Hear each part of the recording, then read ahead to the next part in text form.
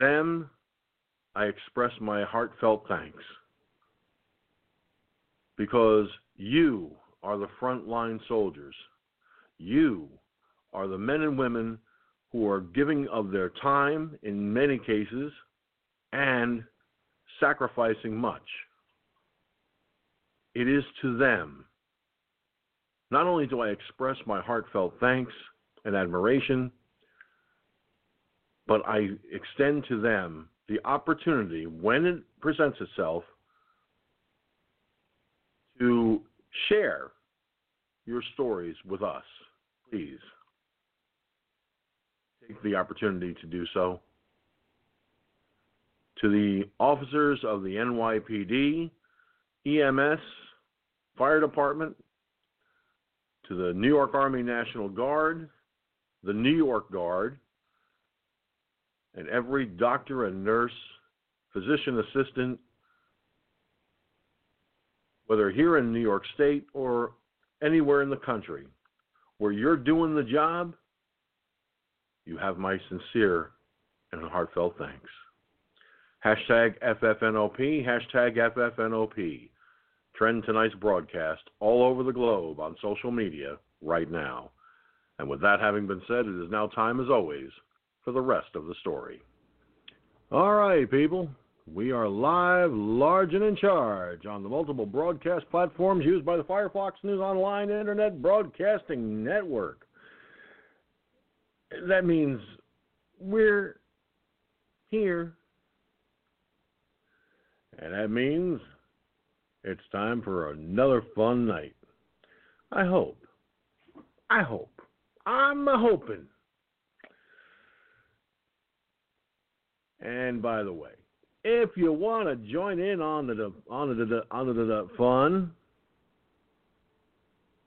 when it comes to fun, we get it thrown at us whether we want it or not. Mike from Louisiana said in the chat room, by the way, I had a little trouble with Blog Talk Radio. Apparently, the second I called in, they hung up on me. Not fair. But called back in, so far so good. And like Mike from Louisiana said in the chat room, it's BTR, George. If there wasn't a problem, it would not be a show. You know? You got a point there, buddy. You got a point there. And speaking of people, I got Gunslinger hanging out with me on the phone lines at 347-945-5747. Yes, indeedy. How you doing, Gun? Well, we're trying to dry out a little bit here. Supposed to be dry for the next couple of days before the next rain comes in. Hopefully it'll just wash this virus on down the drain there. But we do have a 50% reduction in new cases in Dallas County. That's a good sign so far. That is a good sign. Unfortunately, the death toll nationwide, sadly, has gone over 10,000. And that is something that I did not really need to hear today. I really didn't need to hear that because, it's heartbreaking is what it is. It's very heartbreaking, when you hear, in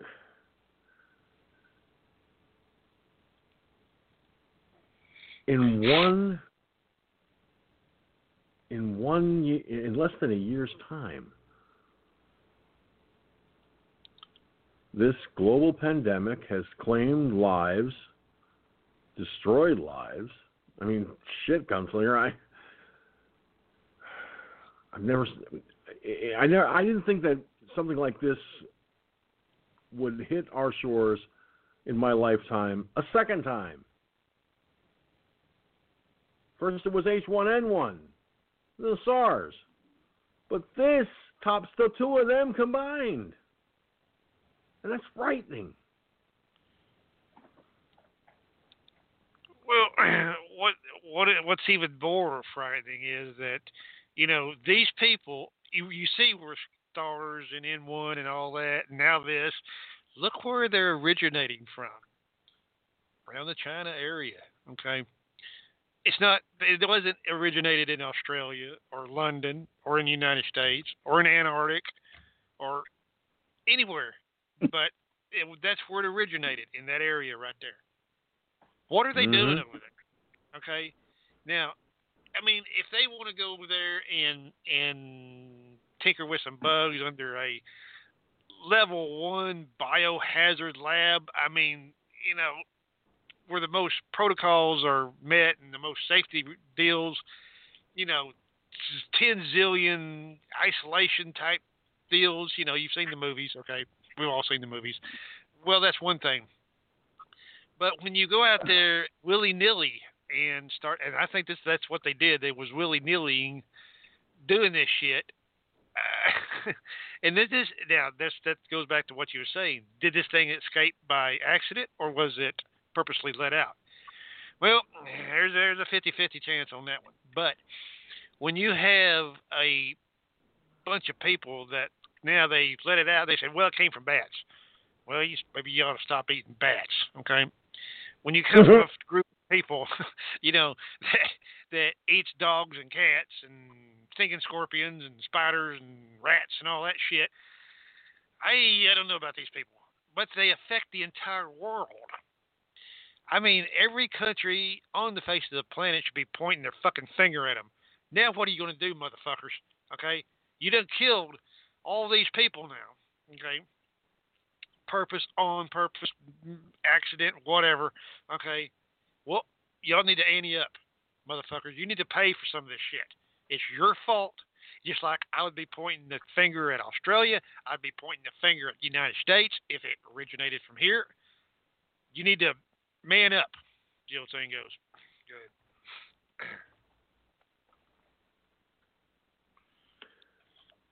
Well, I'll tell you what.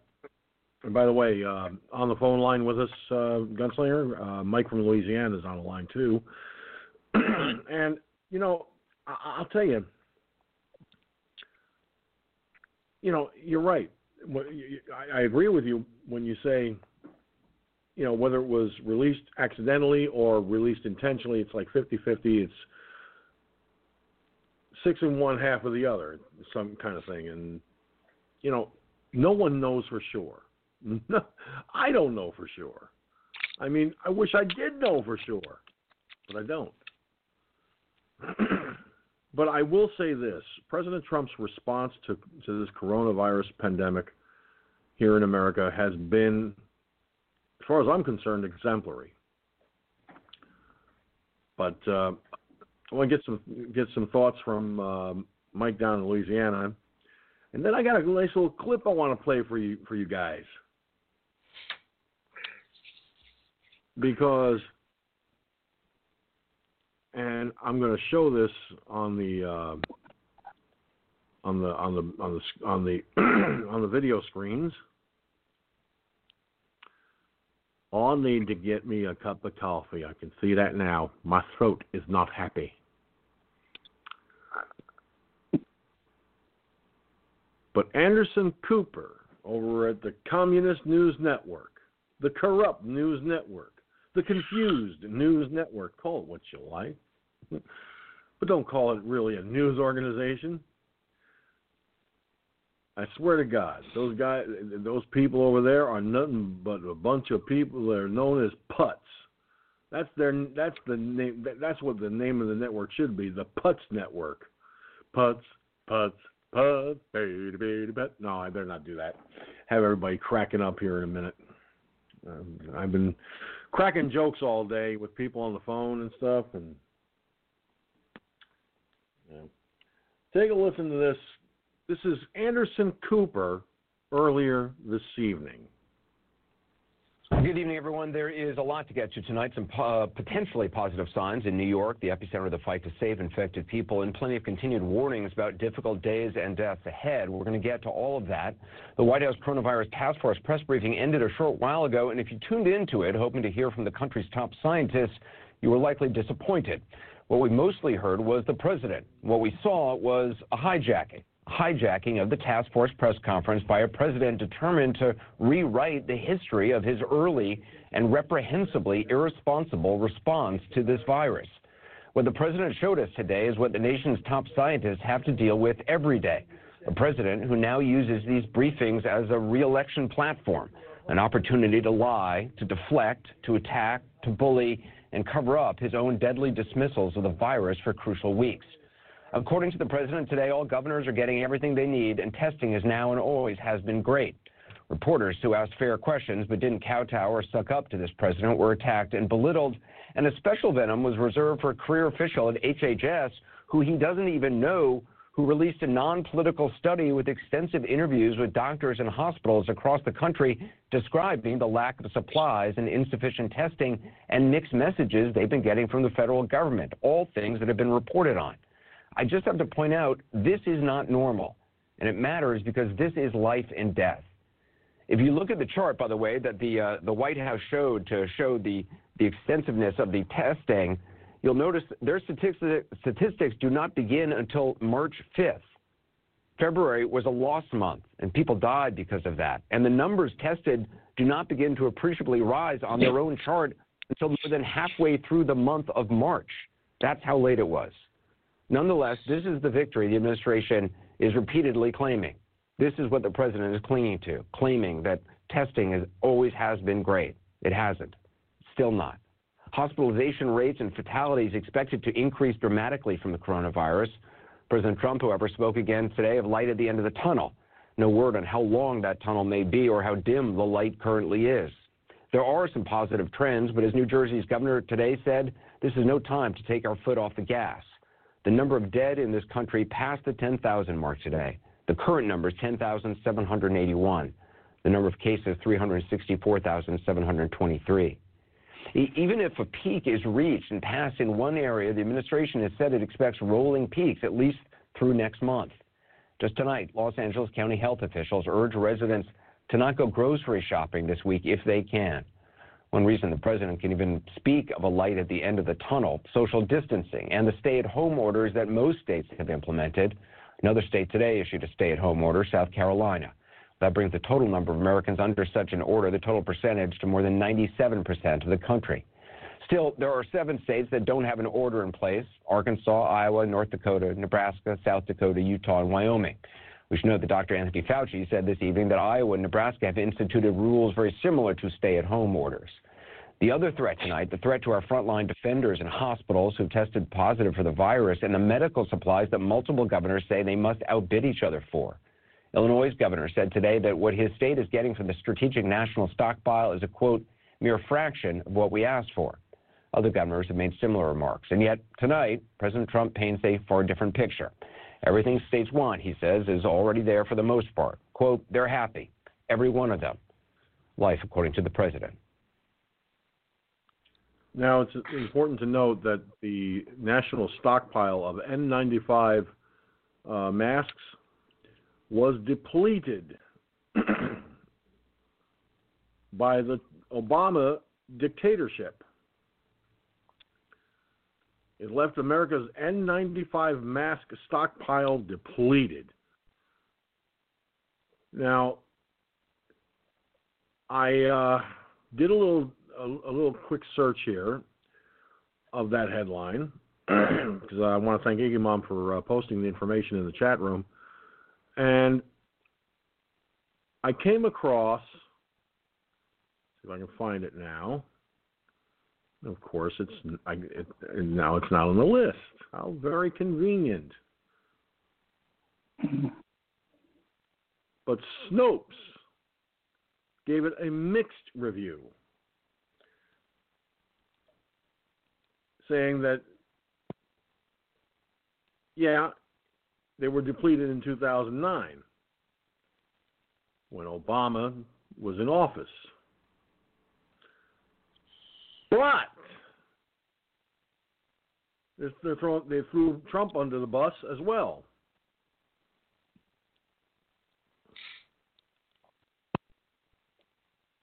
Which to me is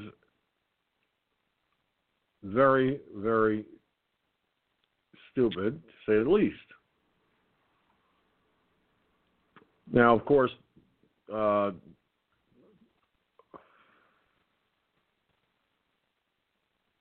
a minute.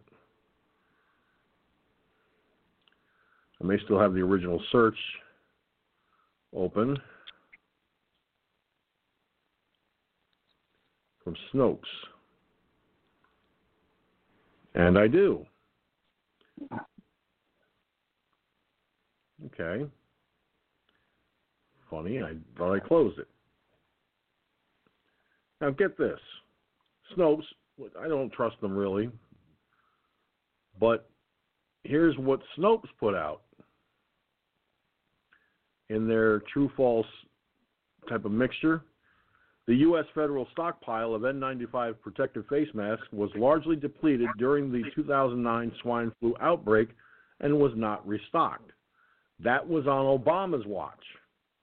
But then they said what's false is this. However, the Obama administration was not solely responsible for the current shortage of masks. In the intervening years, the stockpile went unreplenished as the Trump administration failed to heed indications that dramatic shortages could occur. And that's a load of crap.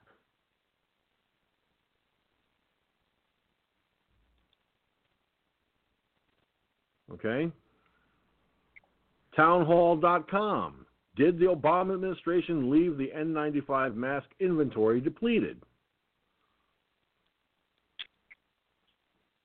According to this, let me put this, reader mode doesn't do much good for it. The national shortage of N95 respirator masks can be traced back to 2009 after the H1N1 swine flu pandemic, when the Obama administration was advised to replenish a national stockpile but did not, according to reports from Bloomberg News and the Los Angeles Times. Oh, in 2009, the H1N1 outbreak hit the United States, leading to 274,304 hospitalizations, 12,469 deaths, and a depletion of N95 respirator masks.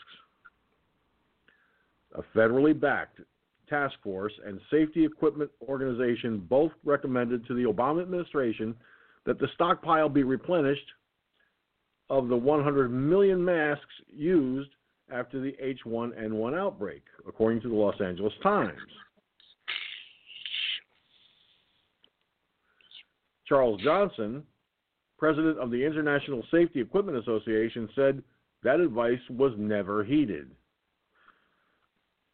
He said, our association is unaware of any major effort to restore the stockpile to cover that drawdown. So, as far as I'm concerned, Obama screwed over this country. In this area, too.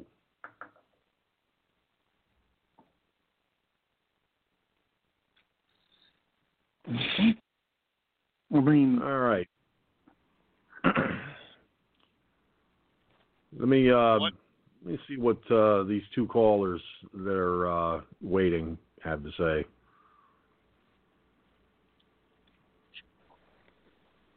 (732) area code. Go ahead. Oh, shit. I was just enjoying the show.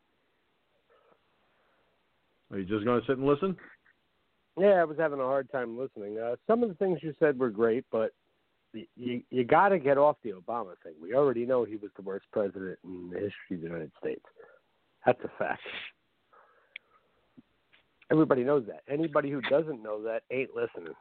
Always a good idea to remind people of just how bad he was, how terrible he was, and how dangerous he was. I love your show, and anybody who loves your show knows that. In the heart of their hearts, they know that. He was the worst. H1N1 was the worst, but he didn't shut down the economy because he was too afraid to look like a bad president. That's why he didn't protect us when 60.8 million people were infected with H1N1. 60.8 million. That number would be, if they said that to you right now and said we were infected with 60.8 million people were infected with this what's it called, the chicken pox? Whatever it's called. They would go, oh, Trump did it. He's the worst. He's the worst. He's the worst. They would have him by his balls. But Obama was in office, and you couldn't say a word against him, because if you did, you were a racist. And that's why he got away with over 200,000 people dying. Well, the harsh reality is, people sometimes forget, or they conveniently forget these facts. The news never told them. Nobody remembers that. In 2009, nobody remembers that 60.8 million people were infected with H1N1 because they lived their lives normal. Nothing was shut down. They were still allowed to go to their dance clubs. They were still allowed to do whatever they wanted to do. They can go to a hookah lounge. But now it's affecting them, and now it's bothering them because Trump's actually doing the right thing to quarantine the country and literally tank the economy, which he's not doing on his own volition. He's doing it. He's trying to save us from a major, a major scare of death that, a lot of people could have. But he's just, Well, caller, I'll put it to you like this, and I'll let you go. I'll let you go back to listening.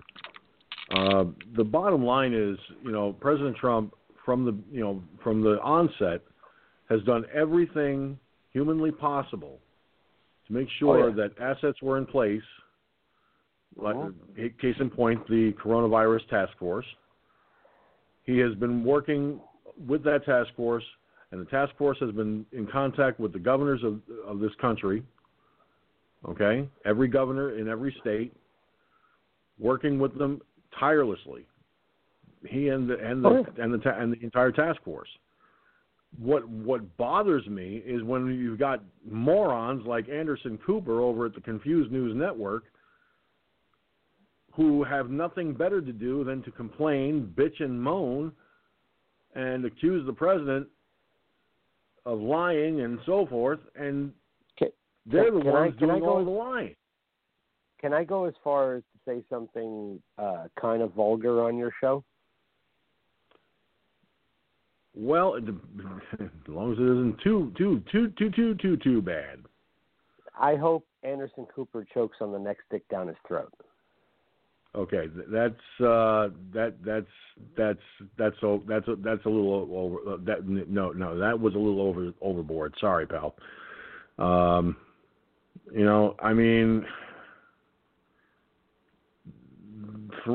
Comments like that don't help. Trust me, they don't. All right, 317 area code. Are you there?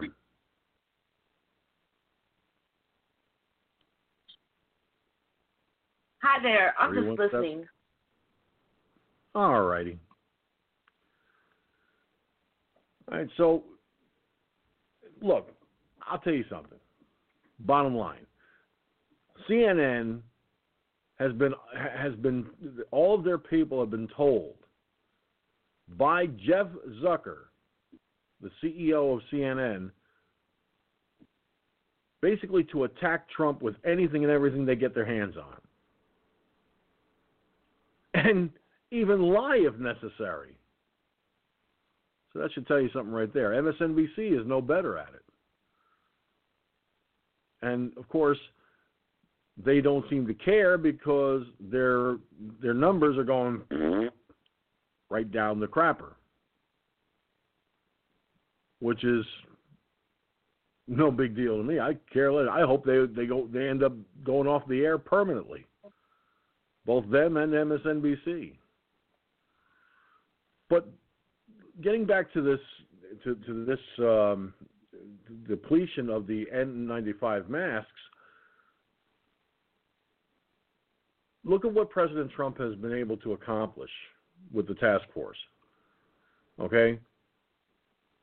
Companies are stepping up to the plate to make the respirators. Companies are stepping up to the plate to make the devices.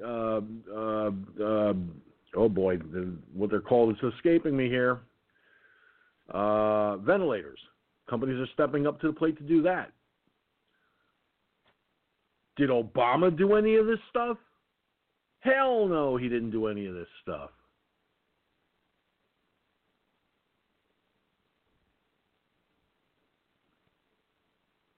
All right.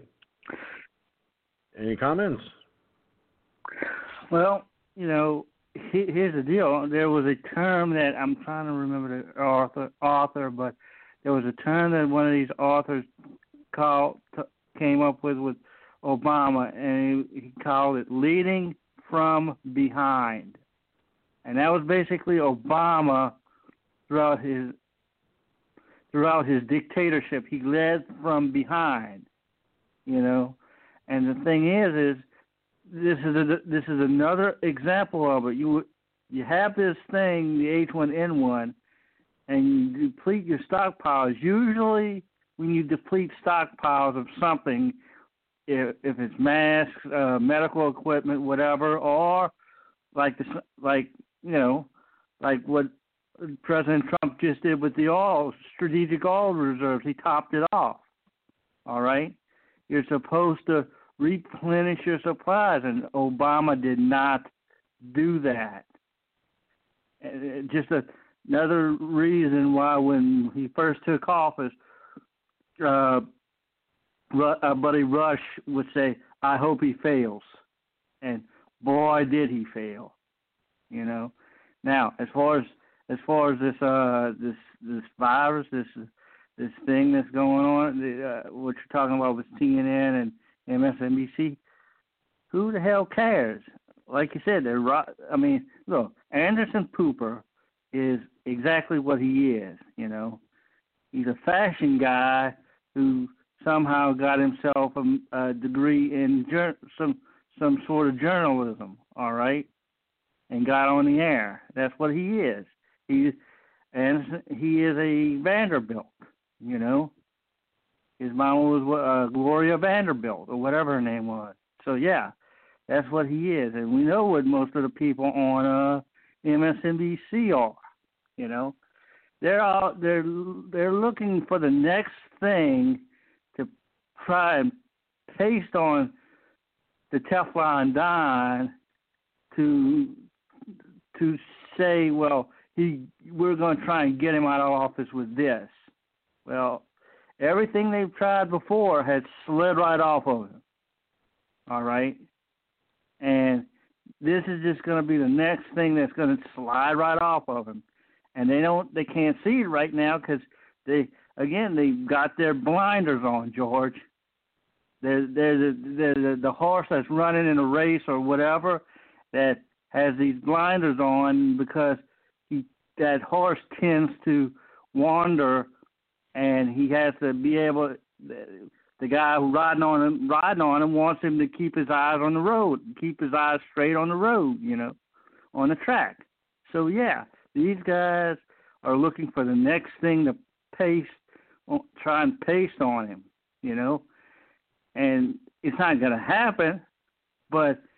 And he's leading from the front is what the president is doing right now.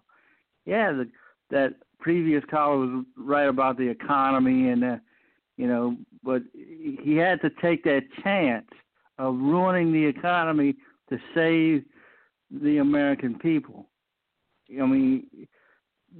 If he didn't do this, there's a great chance that there's a lot more deaths, and the money that we're going to get from these checks would not be able to be spent because of the number of deaths we would have if he didn't do what he did. So yeah, these guys just do not get it. Back to you, George. No. Let me throw a little added bonus into that as well. When you talk about, excuse me, got a tickle in my throat again. When you talk about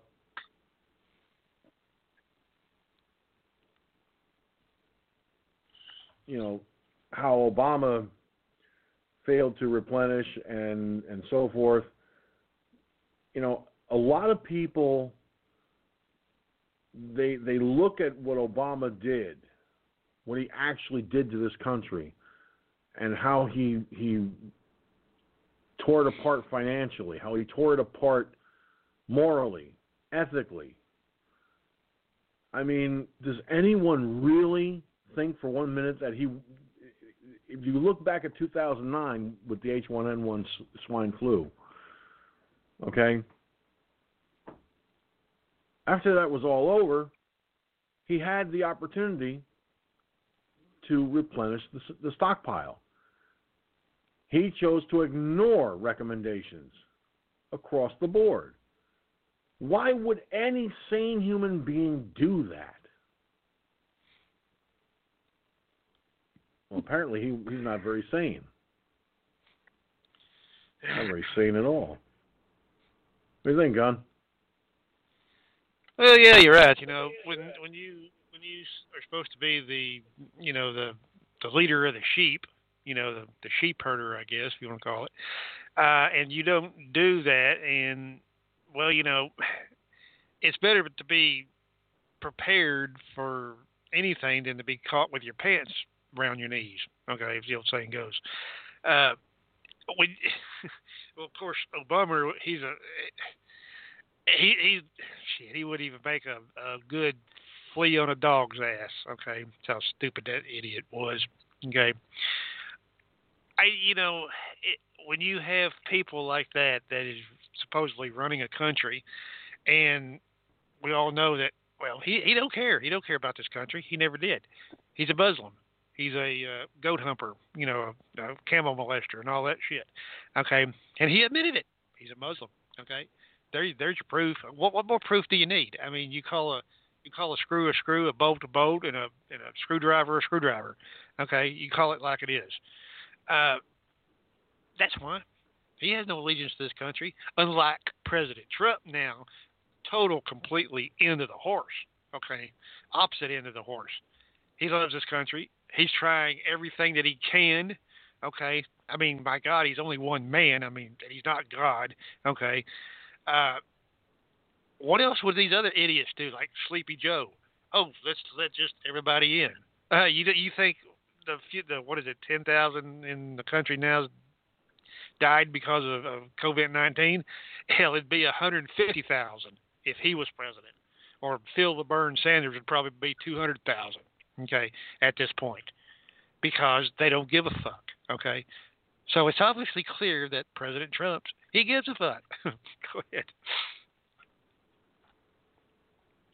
Well, he definitely gives a fuck, because I mean the man's human, okay, and he'll make mistakes, no doubt about that.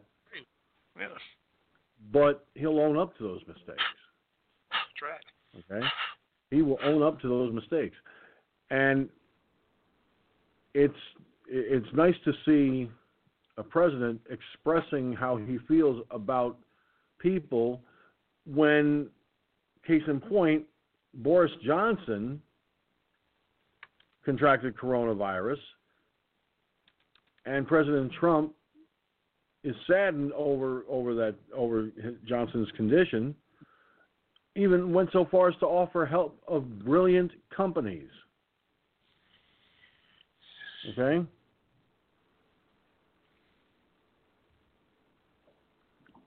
Now, get a load of this.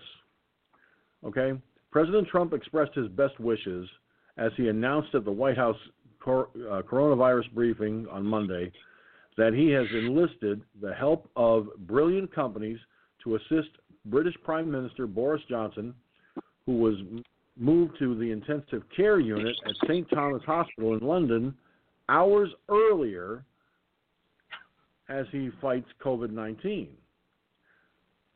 President Trump said, "We are very saddened to hear that he was taken into intensive care this afternoon. Americans are all praying for his recovery. He has been a really good friend. He's been really something very special." Now, Johnson's coronavirus symptoms got worse on Sunday, necessitating his move, a spokesman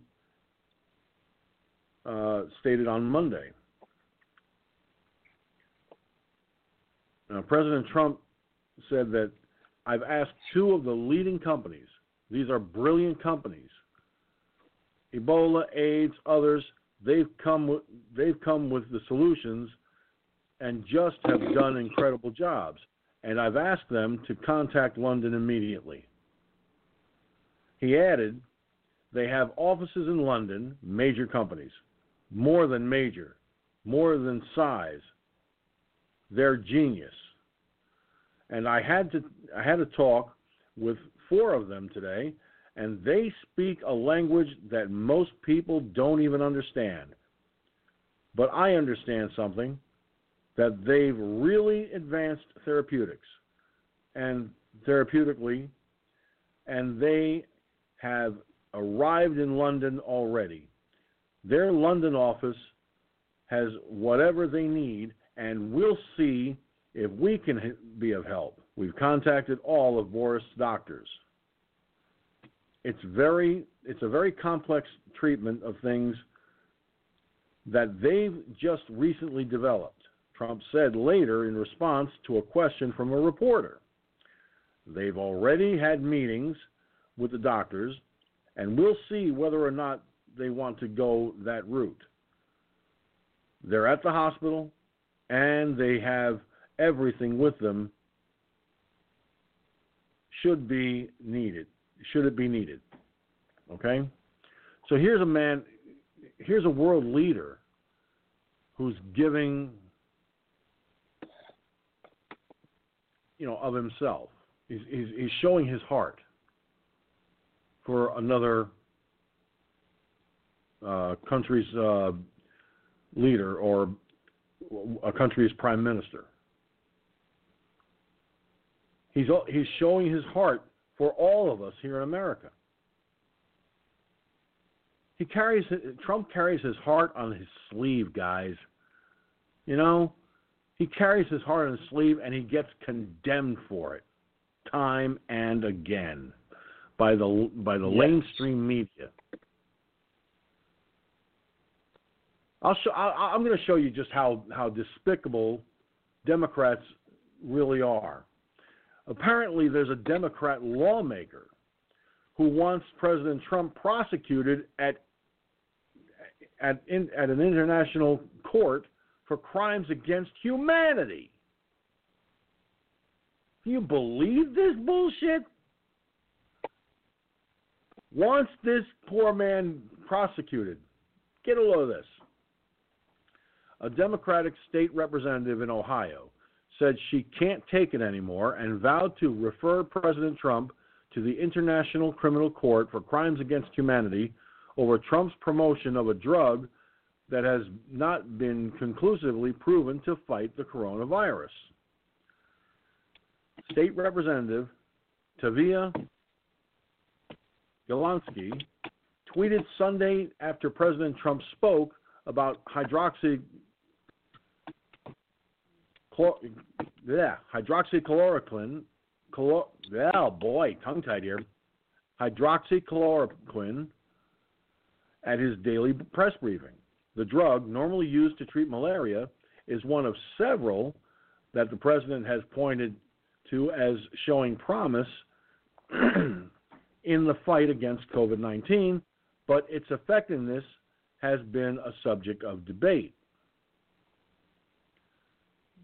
Galansky said, "I can't take it anymore. I've been to The Hague.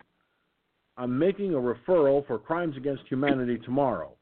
Today's press conference was the last straw. I know the need for a prosecution referral when I see one." Now, The Hague is the site of the International Criminal Court. or ICC, which boasts 123 state parties. The United States is not one of them. Only member states or non-members who accept the ICC's jurisdiction can make referrals. Alternatively, the United Nations Security Council can also refer a matter for investigation. Crimes against humanity is a category of offense that the ICC handles. The court provides a list of crimes that fall under this, including murder, extermination, enslavement, torture, and other inhumane acts of a similar character, intentionally causing great suffering or serious bodily or mental injury. Excuse me. Now, Fox News Channel had asked Representative Golansky if there is a specific crime she is accusing Trump of committing and how she plans on pursuing charges given the United States non-member status. Well, apparently, she did not immediately respond.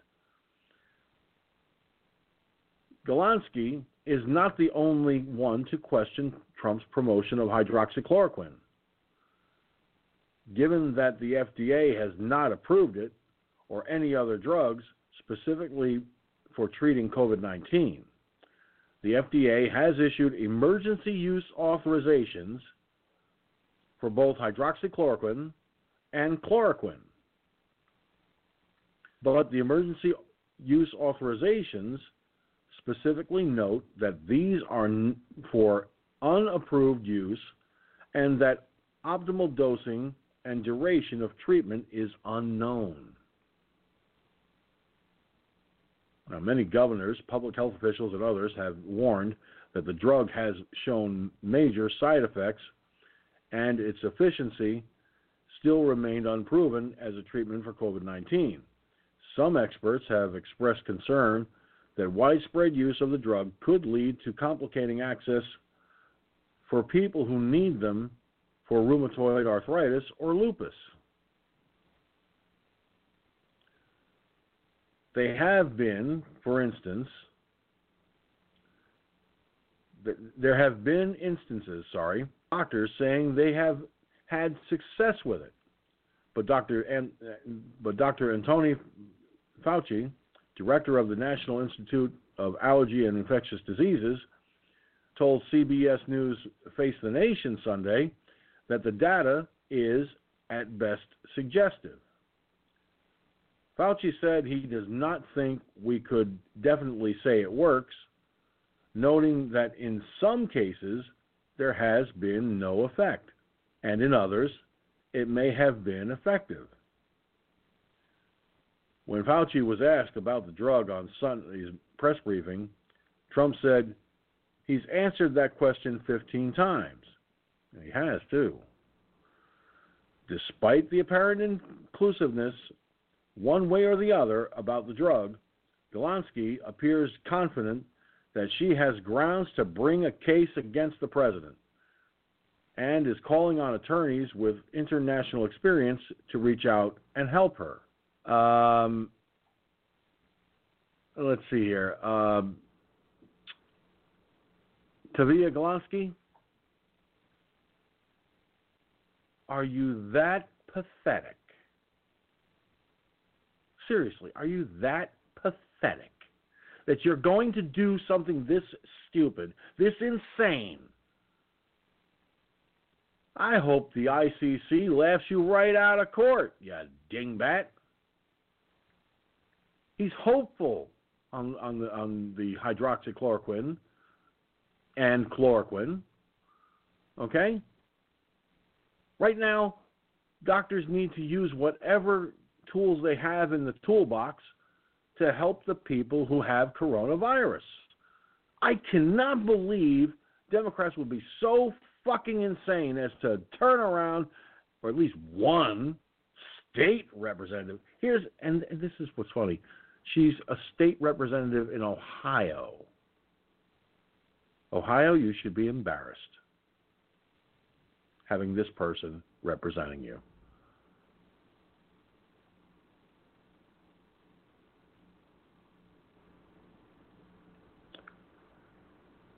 What do you think, Gunn? I don't know. Oh, he said he'll be back in a few, and it looks like his number dropped. Shit. All right. Well, we'll take a break, and we'll be right back with more of the broadcast in just a hot New York minute, so stay tuned. We're not going anywhere. That is, of course, if I can get my...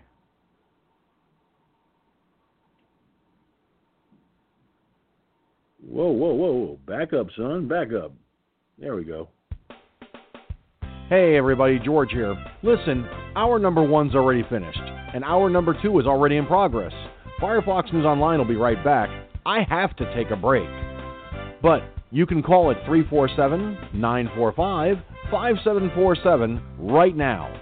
Remember, no block numbers or unknown Skype names will be accepted at any time. Be back shortly.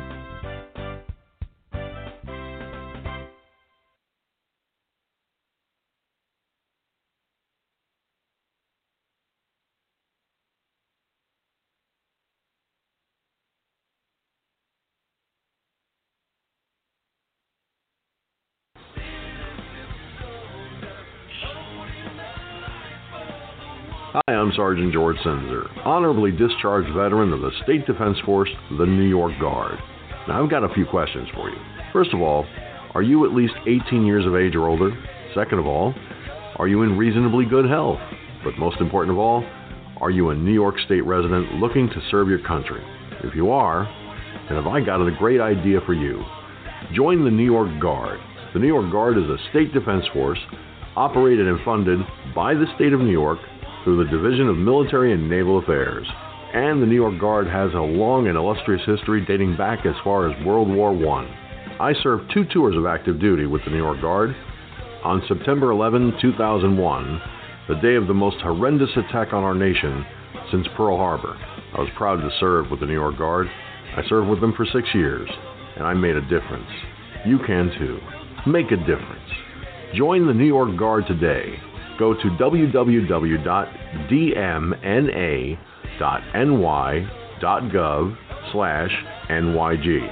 That's dmna.ny.gov/NYG. Click on the link Enlistment Resources, download the recruitment package, fill out the application, send it back, and be sure to contact the recruiters letting them know that you have a desire to serve and that you've sent back the completed application.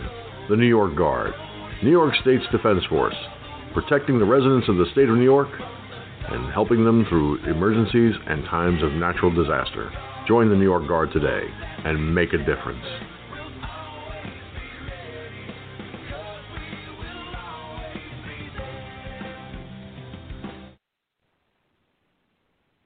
Okay, kids, gather around. I know we haven't discussed this in a while, but who remembers where we're all going to meet in case of an emergency? I do. Grand Central Station. Times Square. No, silly. Higher ground. Where's that? The mountain, son. But we live in the city. Right. Good point. What about supplies and all that other stuff? Don't you even worry. Your mom has all those canned beets somewhere in the apartment. Oh, I just remembered. I also have canned cocktail onions. What about water? We have a few gallons stored in the basement. But we don't have a basement. He means the storage unit. Where's that? 32nd and 7th. Great. Sounds like we don't have a plan. What time's the game on? Winging it is not an emergency plan. Make sure your kids know what to do during an emergency, who to call, where to meet, what to pack.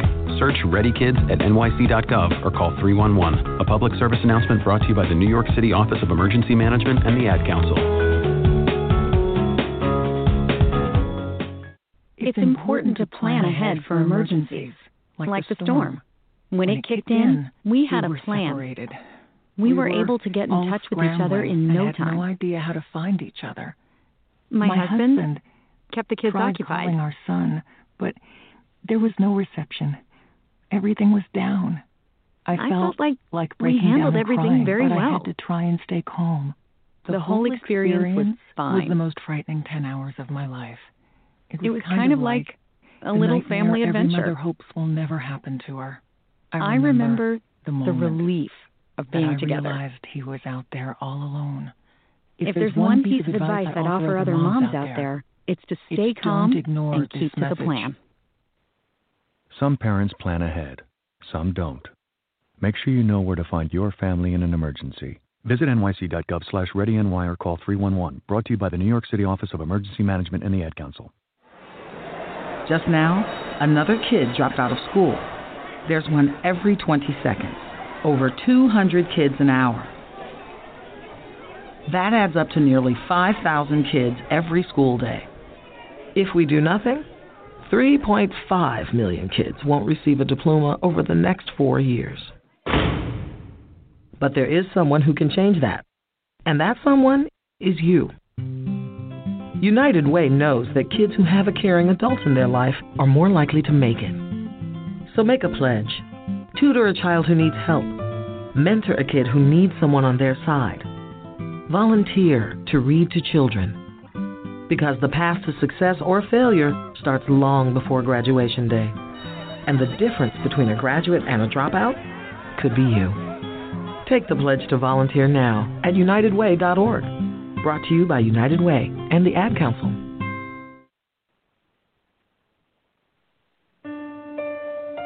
There I was in my business suit, all dressed up, just uptight as I could possibly be. And I don't remember much of what was said at that first AA meeting. It was more the feeling of the meeting itself. That's what has kept me going. I know it works, and I see the people ahead of me with more sobriety. I see how happy they are, and I want that. I want that too. And what I notice about AA is it sort of helps me to relax and learn to really be happy with my sobriety. It's a richer life to live. That's exactly what Alcoholics Anonymous does. It teaches us how to live without drinking. It teaches us how to have fun and really enjoy life without drinking. This program's given me the good life. The only good life I've ever known. Alcoholics Anonymous. It works. Look us up. Check your phone book, newspaper, or AA.org. It's easy to take your world for granted. Most days go by without a whole lot of surprises. But what if a disaster strikes without warning? What if life as you know it has completely turned on its head? What if everything familiar becomes anything but? Would you be prepared? Before disaster turns your family's world upside down, it's up to you to be ready. Get a kit. Make a plan. Be informed. Today. Learn how at www.ready.gov. That's www.ready.gov. This message brought to you by the Federal Emergency Management Agency, the Ad Council, and Firefoxnews Online. Attention parents of young children. The following is a partial list of things that are probably happening in your back seat that you're completely unaware of. A food item is probably being stuffed into a crack. A strange sticky substance is being spread everywhere. Deep, sustained, nasal exploration. Someone is probably making faces. Hitting back. The cleaning of muddy shoes. Farting! Something is probably spilling. Gum is lodging in hair. And your kids are probably riding in car seats that are being used incorrectly. In fact, 3 out of 4 kids are not as safe as they should be. But the latch system is in most cars and makes it easier to get it right. Just attach the top tether and the lower anchors. The ones down near the old sandwich and the melted down crayons. Anchor, tether, latch. The next generation of child safety. A message from the U.S. Department of Transportation and the Ad Council.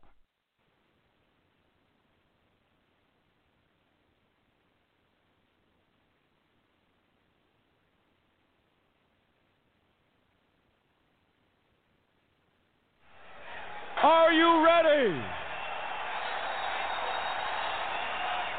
Are you ready?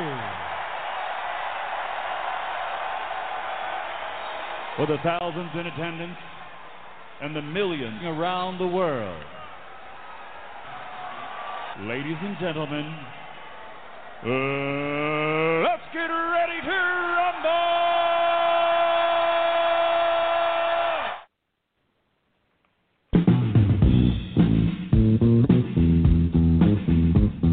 You're listening to the most powerful radio broadcast anywhere.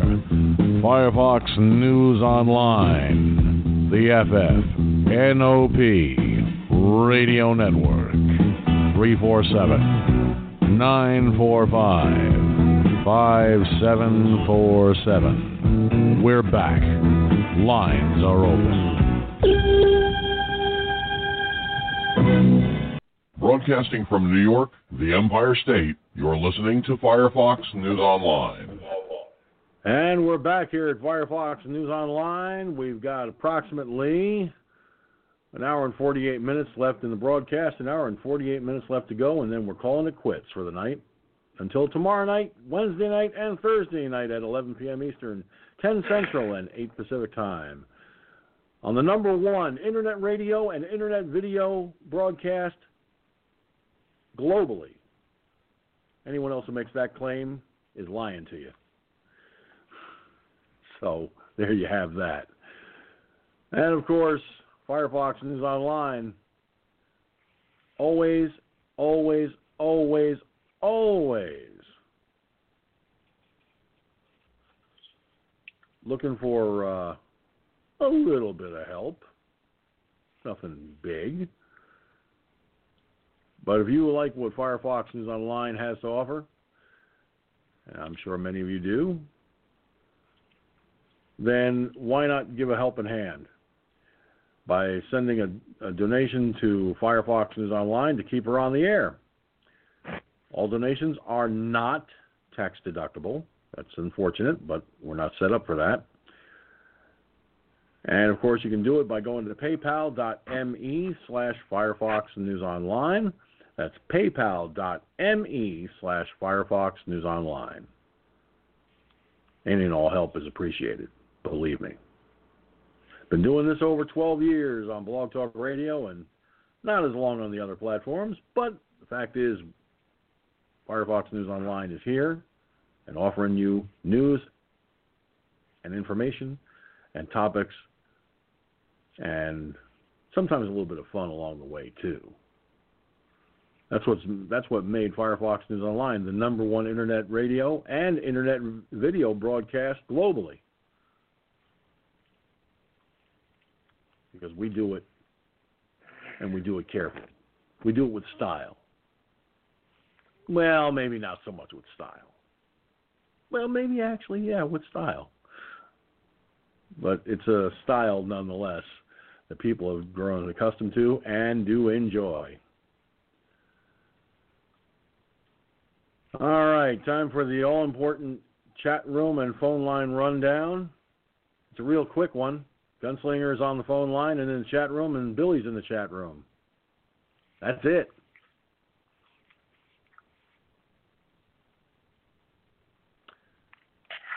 So, I don't know. Gunslinger, you were in the kitchen apparently, or when you're making something to eat, when I brought this up. But apparently a Democratic lawmaker in the state of Ohio is looking to press charges against President Trump for crimes against humanity. State Representative Tavia Galensky tweeted Sunday after President Trump spoke about hydroxychloroquine at his daily press briefing. The drug normally used to treat malaria is one of several that the president has pointed to as showing promise in the fight against COVID-19. But its effectiveness has been a subject of debate. Okay?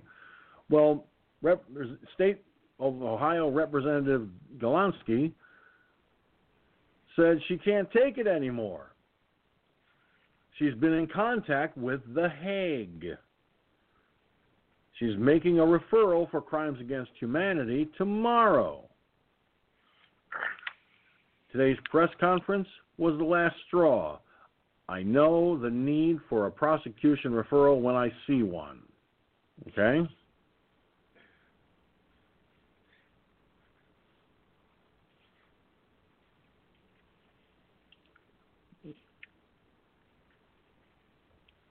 Now, The Hague is the Hague, Gunslinger, is the site of the International Criminal Court, or ICC, which boasts 123 state parties. The United States is not one of them. Only member states or non-members who accept the ICC's jurisdiction can make referrals. Alternatively, the United Nations Security Council can also refer a matter for investigation. Now, crimes against humanity, get this, Gunslinger, is a category of offense that the ICC handles. Now, the court provides a list of crimes that fall under this, including murder, extermination, enslavement, torture, and other inhumane acts of a similar character, intentionally causing great suffering or serious bodily or mental injury. Now, Fox News Channel tried reaching out to this state representative, Golonsky, but she just didn't respond, apparently. So, I don't know. Why do people on the left have to wig the fuck out over something that he said shows promise? Yes, the FDA, okay, is questioning Trump's promotion of hydroxychloroquine, given the fact that the FDA has not approved it or any other drugs specifically for treating COVID-19. Now, the FDA has issued emergency use authorizations, or EUAs, for both hydroxychloroquine and chloroquine. But the EUAs, or emergency use authorizations, specifically note that these are for unapproved use and that optimal dosing and duration of treatment is unknown. Now, many governors, public health officials, and others have warned that the drug has shown major side effects, and its efficiency still remained unproven as a treatment for COVID-19. Some experts have expressed concern that widespread use of the drug could lead to complicating access for people who need them for rheumatoid arthritis or lupus. Okay? Now, maybe it's just me, but is there something missing in all of this? Like the fact that he's got this commission together, there's this coronavirus task force to combat, to attack the situation head on. Excuse me. They're in constant contact with the governors of every state in this country 7 days a week, according to Vice President Pence. I don't know. What do you make of this? Well, one thing that is missing is brains. Okay, let's start with that bitch over there. Whoever was crimes against humanity. Well, yeah, State of Ohio Representative Tavia. Yeah. Golonsky. Yeah. Well, there you go. But why don't we bring up charges for crimes against humanity, nachos, for China, since they're the one that's caused all this shit. Okay? See, they always blame people that's obviously trying to do the good thing, which obviously Trump is, trying to spearhead the stuff in the ass before it really turns into something that worse than it could have been. Okay, if he would have done nothing, like Obama, did nothing. At least he jumped in there as soon as they realized what they was up against by banning all those flights and everything. That's a good start. But now to the the Federal Drug Administration, FDA. Remember, the large decision making within the FDA is done by Big Pharma. Okay? It's done by Big Pharma. Whether you believe it or not, it is. Because they're the ones that's got the majority of the stockholders. Okay? They are the ones that are going to be profiting from that. Why do you think they lobby, the Federal Drug Administration all the time? Oh, look at this, what we got here. Oh, look at this, look at this, look at this. Okay? But since this drug is not going to be making them any money, but it may save lives. Oh, they don't give a fuck about saving lives. What are you talking about? Oh, not making money. Well, we can't have that now. No. It's the same organization that denied that cancer doctor that started out here in Dallas back in the 50s. Okay, same group. Okay, same organization. And you know why they denied his discovery? Because he wanted to give it to the people for free. Ooh, they don't like that word. They don't like that word free, okay? It makes their asshole just tighten like a goddamn, ugh. They can't stand that word free. And it's the same thing here. It's the same thing that they're doing now. They cannot profit on it. Just like with that cancer doctor back in the 50s. They couldn't profit on it. So, hell yeah, they're going to call him a quack. They're going to call him all kinds of shit, trying to put him in jail, blah, blah, blah. What are they doing here? Trying to block this? Oh, well, no, we can't approve that, blah, blah, blah. Who's really behind it? Big Pharma. Go ahead. Well, all I know is right now, the way things are looking, okay, Trump's doing, he's doing one hell of a job. Okay, Mike Pence, the vice president, is doing a hell of a job with the coronavirus task force. And yes,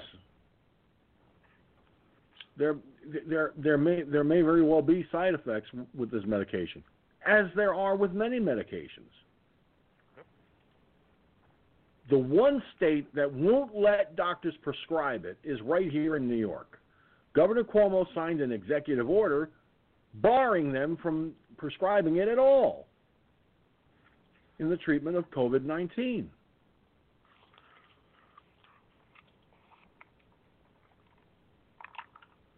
Which is, to me, ridiculous.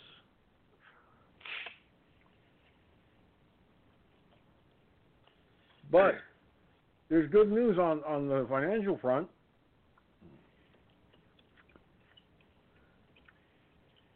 The stock market today, and I'm showing it on the video platforms, closed quite nicely. The Dow Jones averages closed at 22,679.99, a plus change of 1,627.46. That is a positive number of 7.73%. The S&P 500, 2,663.68, up 175.03, with a change of plus 7.03%. The NASDAQ Composite Index,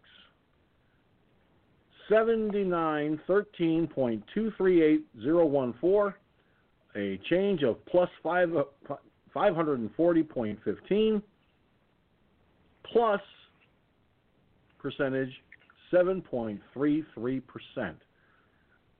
The stock market closed on a definite upswing, which, in my opinion, shows right there things are holding. The economy is holding its own.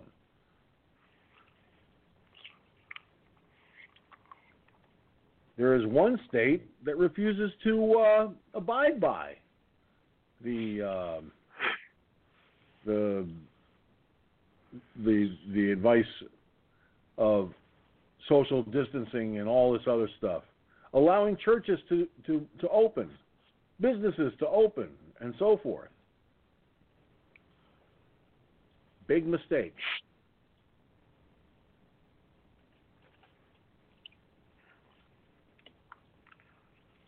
But I was glad to see that the stock market closed very positively today, Gunn. That means that we're on that President Trump and Vice President Pence and the coronavirus task force are on the right track. They are truly on the right track. What do you think? Well, yeah. I mean, you got like I said, you can't just stand idly by and not do anything. Okay, I think we would be in a hell of a different, worse situation if he did just stood by and did nothing and nobody did anything. There's no telling what could have happened in this country. I mean, geez, I shudder to even think.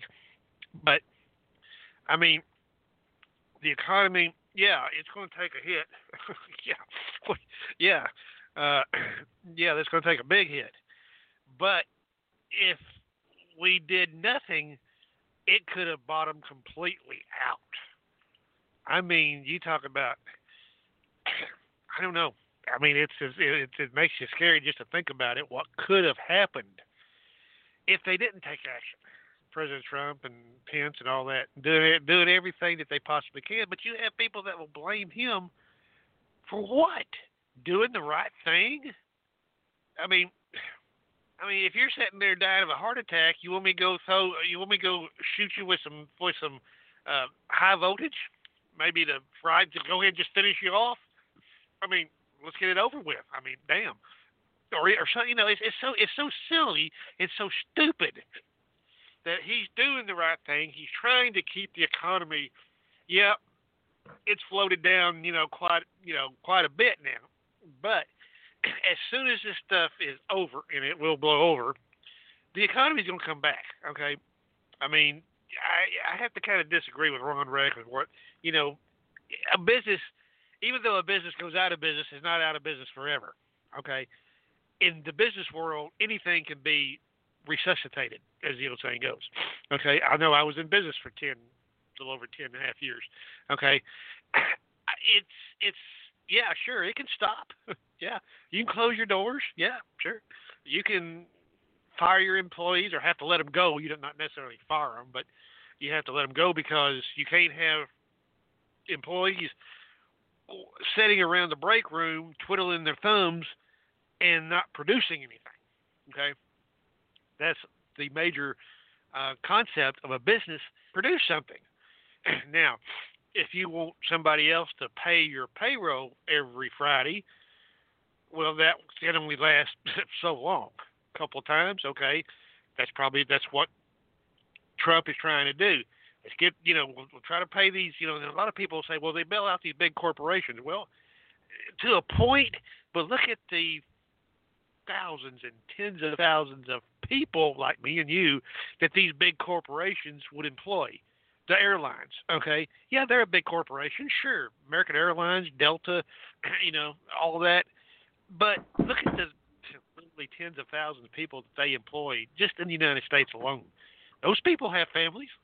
Those pilots have families. They have to go. They go home too every time. The mechanics, the air traffic controllers. Okay, so it's not necessarily bailing out the corporation. You're actually helping the people that works for the corporation. See my point? Go ahead.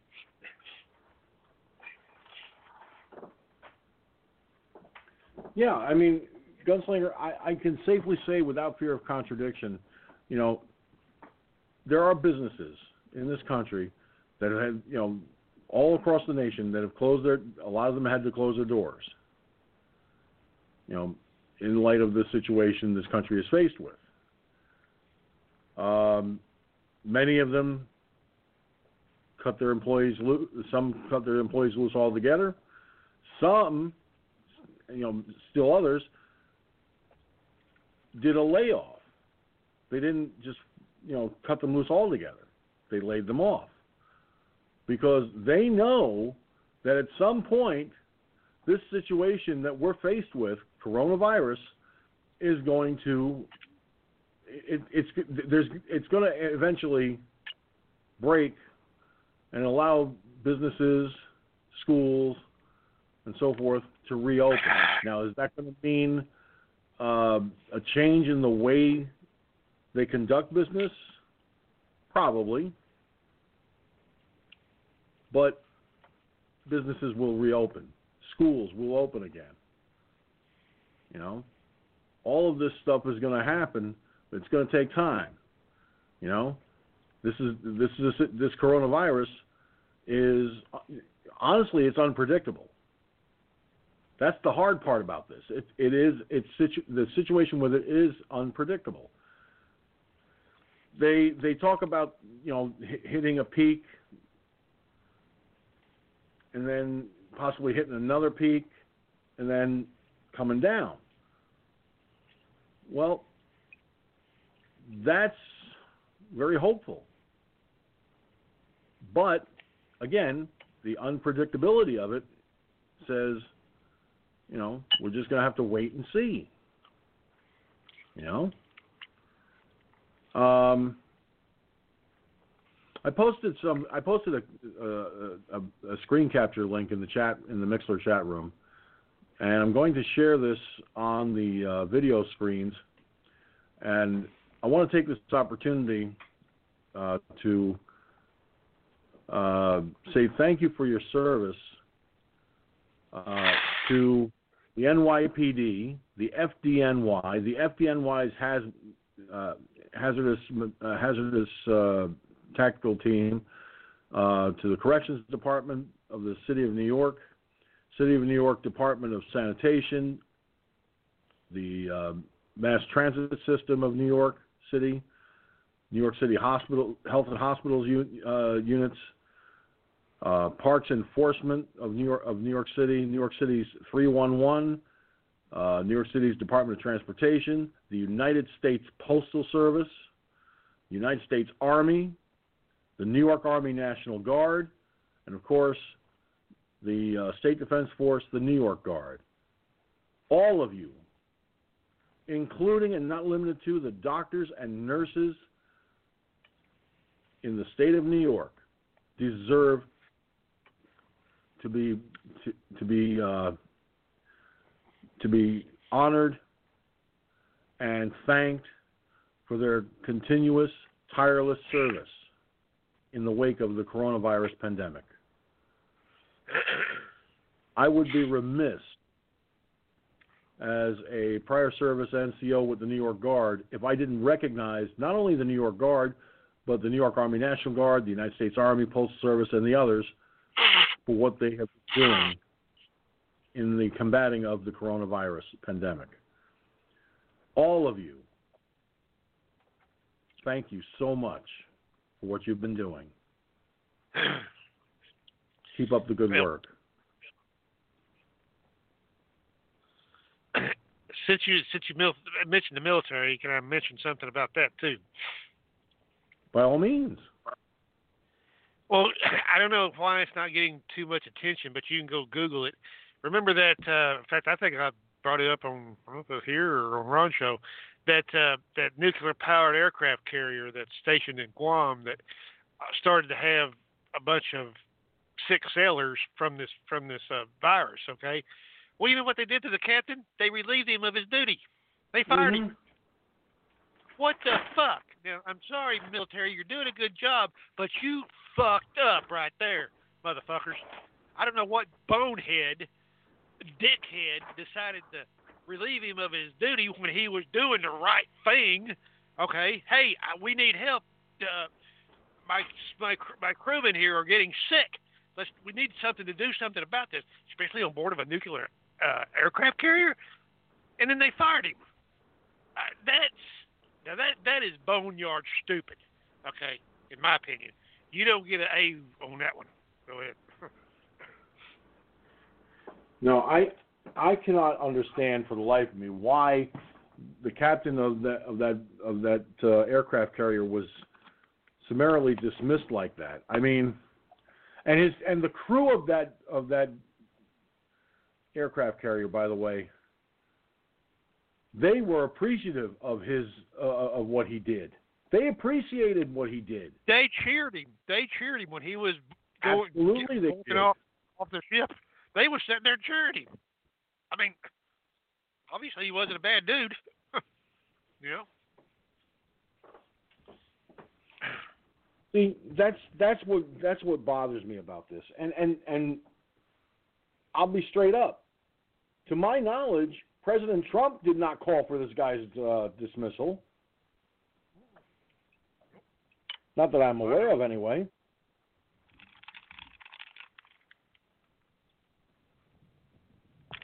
I mean, look, if I was a sailor on that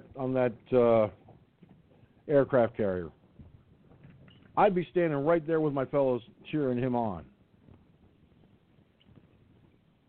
And if the personnel aboard that aircraft carrier is cheering for him, maybe maybe whoever decided to give him the axe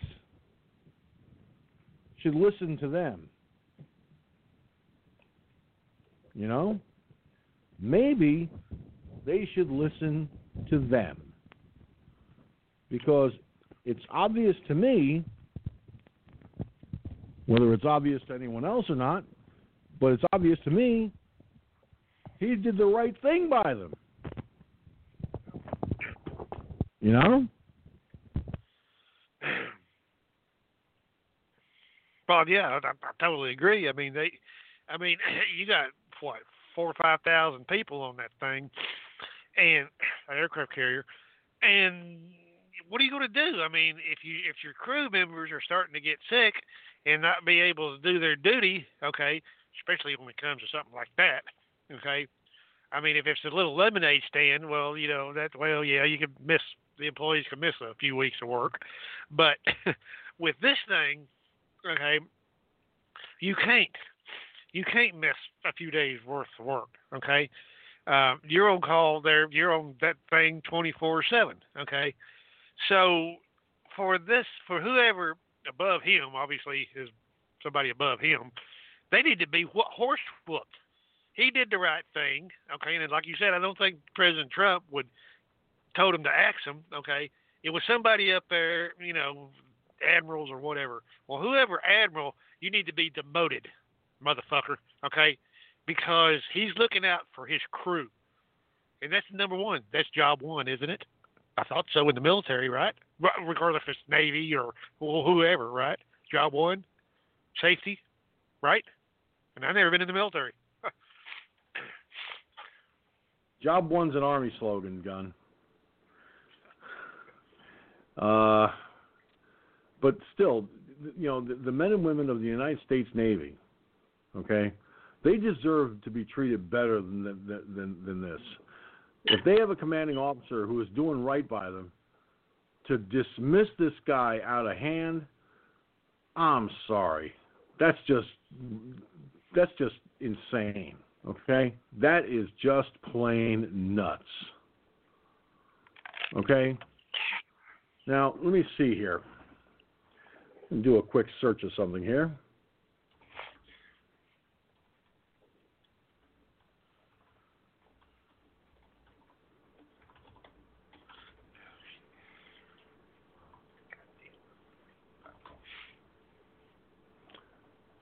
You know, it might help if I actually type the word order instead of odor.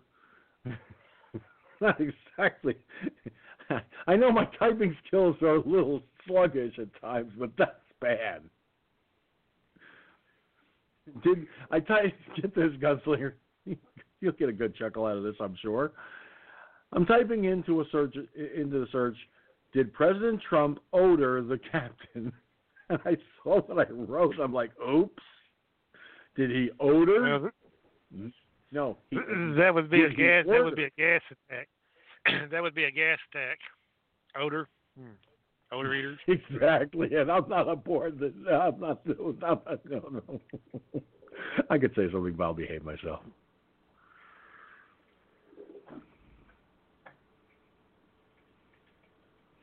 Okay, according to Business Insider, they claim that President Trump reportedly wanted to fire the U.S. Navy captain, Brett Crozier.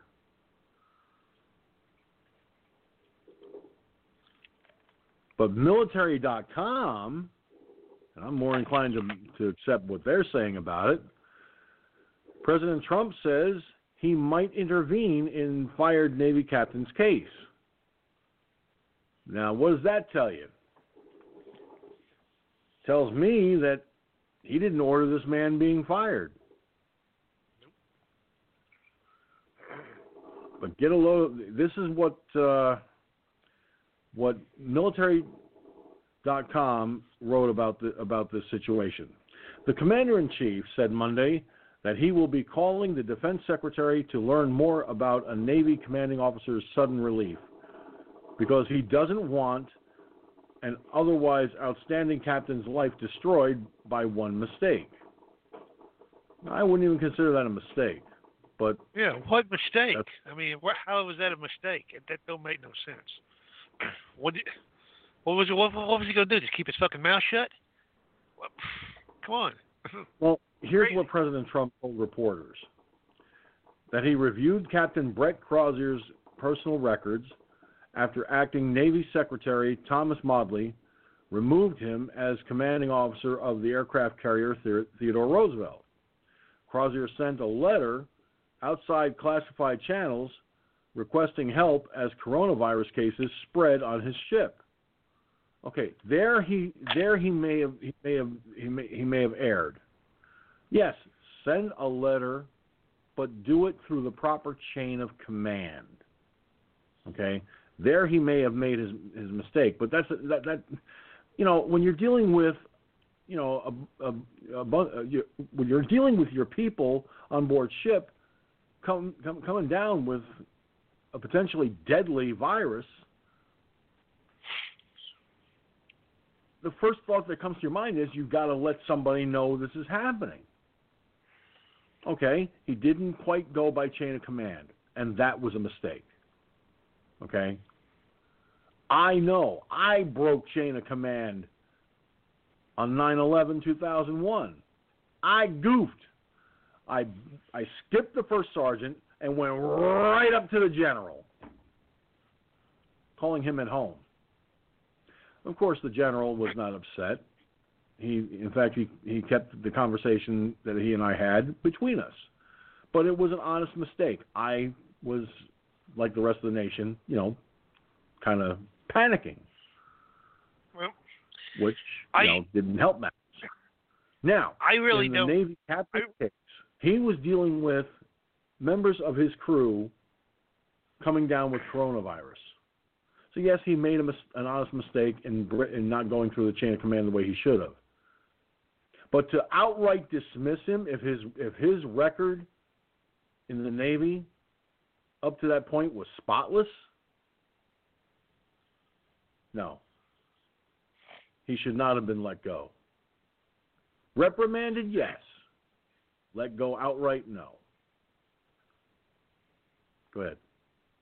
Well, that's where I disagree with that chain of command bullshit. Like I said, I've never been in the military, never will. But when you have a deadly situation, and this thing is, okay, and you have it occur on a nuclear-powered aircraft carrier, one of the biggest freaking ships ever known to man, maybe he did,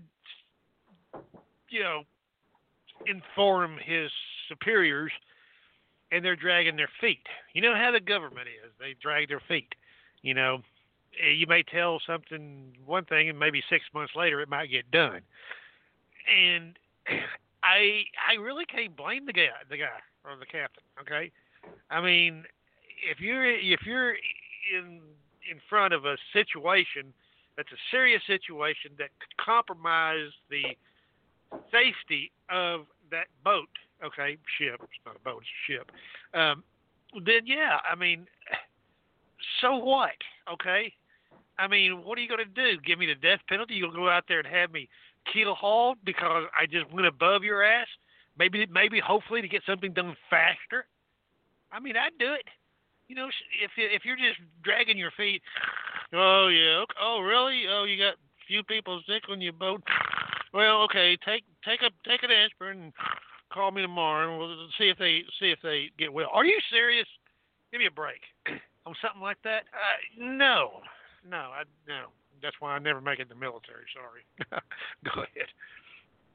Well, having served myself, okay,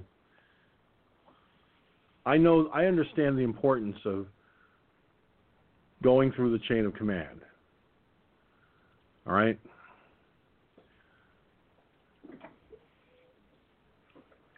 When you're dealing with tactical situations, humanitarian situations, whatever the case is, now, we're human beings. When we serve in the military, we're still human beings. We make mistakes. Now, the mistake I made, I did a similar thing, like I said, broke the chain of command and went and ended up calling the general by mistake. That was an honest mistake on my part, and the general, was very understanding about it. My belief is, yes, he should have followed chain of command. He didn't. He made an honest mistake. And if his record reflects a record of a Navy officer who followed chain of command every time, did everything by the numbers, by the book, one mistake should not have gotten his command taken away from him. A reprimand would have been just as effective, especially for a first time. Now, I don't know if it was his first time, though, okay? But if President Trump is talking about intervening in this situation, that means he knows something that we're not being told. Now, the USS Theodore Roosevelt, yes, it's a nuclear-powered aircraft carrier, and it's a biggins. Let me tell you something. It doesn't matter whether you're on board an aircraft carrier, a battleship, or a frigate. If you're in the United States Navy, you still follow chain of command. If you've never broken chain of command before, if you've never violated orders and stuff like that, if your record is exemplary, then if I were the acting Secretary of the Navy, the first thing I would do is say to the admirals, okay, the man made a mistake. I personally will not take the command away from him. A formal reprimand in his record, that will suffice. Knowing the Admiralty, they would probably agree with it. But somehow it got blown way out of proportion. And Gunslinger, trust me when I say, if the commanding general at the time had decided to rake me over the coals for one honest mistake, it would have been an overreaction. And that's how and that in a private conversation between him and I is basically how it came off. I made a mistake. It was an honest one. It was like the rest of the nation. I was just as scared as everybody else. And fear does incredible things to a person. You make bad decisions, or you make a bad choice. That's what it sounds like this captain did. He made a bad choice. He made a bad decision. Can't fault him for that if his record showed no other problems. But chain of command is important, whether it's in the Navy, the Army, the Marine Corps, the Air Force, or the Coast Guard. It's important that military personnel follow the chain of command. To a civilian, that may not sound very cool, but hey, it is what it is. You know? Now, I know for me, ladies and gentlemen, I know for me, it's very easy for me to sit here and say, yes, I made a mistake, and I owned up to that mistake. I even apologized to the general, right to his face. I gave him a sincere and honest apology for having violated chain of command. You know what that man said to me? You made a mistake. I'm sure you will not repeat that mistake again. And I didn't. From that moment on, I followed my chain of command. Now, if my first sergeant said, well, go talk to the sergeant major, I still went to my chain of command, my first sergeant. And if he referred me to someone else in the chain of command, I took that and I would go with it. Thing is, all of us, those who currently serve and those of us who have served, know the importance of chain of command. But when your emotions take over, when you're concerned, when you have a serious, deep concern for the safety and well-being of all aboard your ship, and you're a Navy captain, you're bound to have a mistake on your record. But this is one mistake that should not have gotten removed from command. I firmly believe that.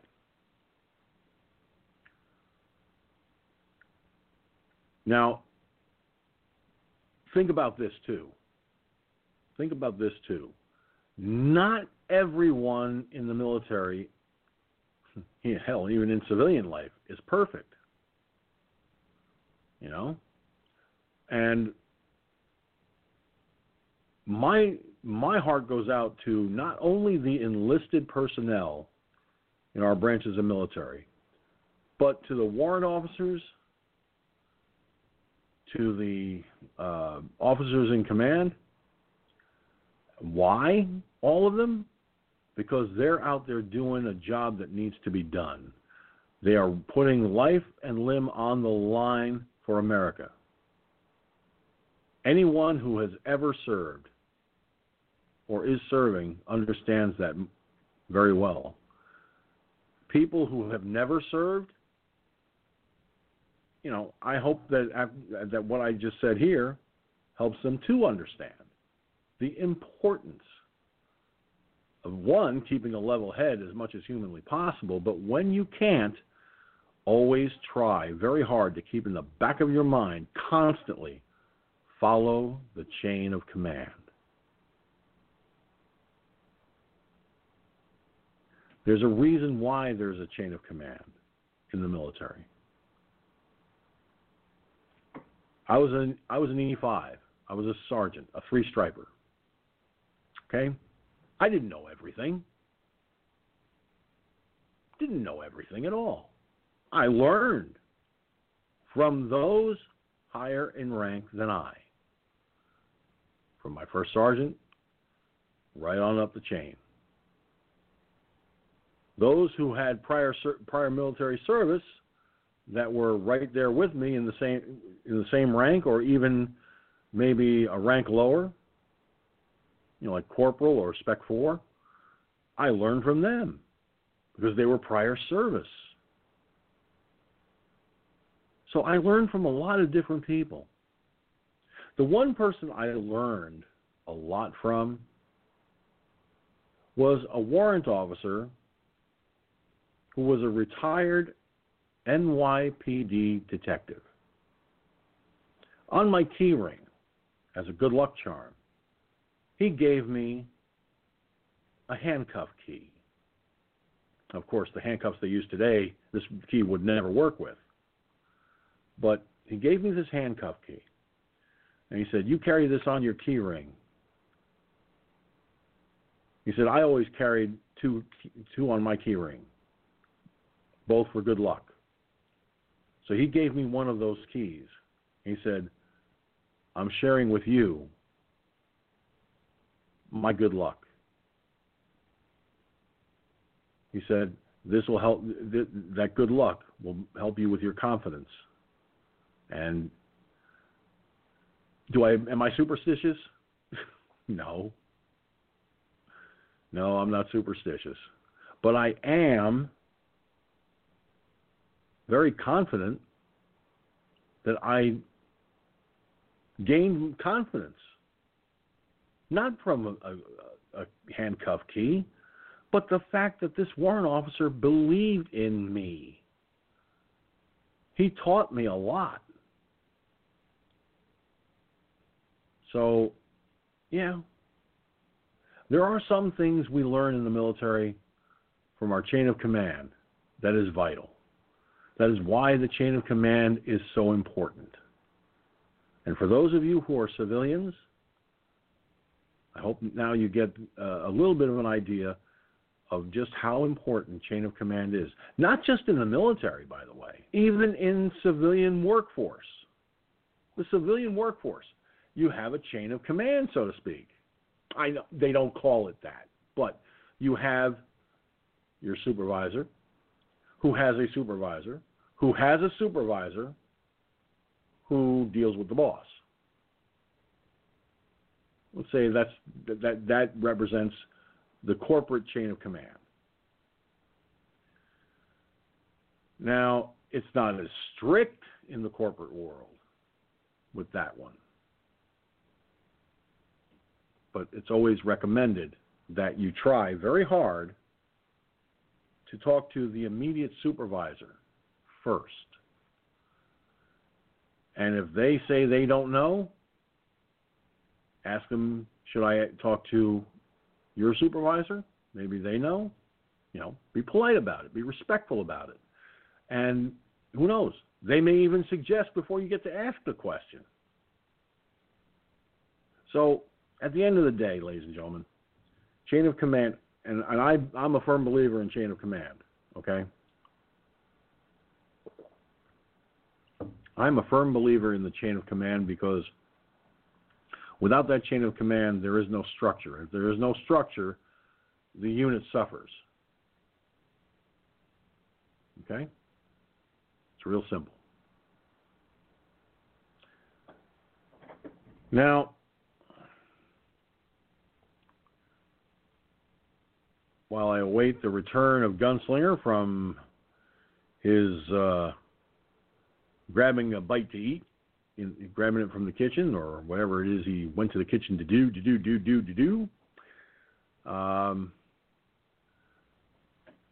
Let me just let everybody know up front, Firefox News Online will be live Tuesday, Wednesday, and Thursday at 11 p.m. Eastern, 10 Central, and 8 Pacific time. So pass the word on to your friends, your family, your coworkers, if you're in contact with them. If we're going to be stuck indoors, why not tune in to Firefox News Online? Certainly can't wait, can it? And you might even, if you call in, you might even have some fun while you're at it too. But we do talk about a lot of serious stuff here. And it's just par for the course. This is a news and topic broadcast. Many of the topics are derived from the headlines. And there you have it. So what I'm going to do right now is I'm going to take the final break of the night. I have not done this in a very long time, so I may be a little rusty. Just a little bit. But sad to say, we are definitely into... This is the final hour of Firefox News Online. Call 347-945-5747 to be a part of the action-packed final hour of this Firefox News Online broadcast.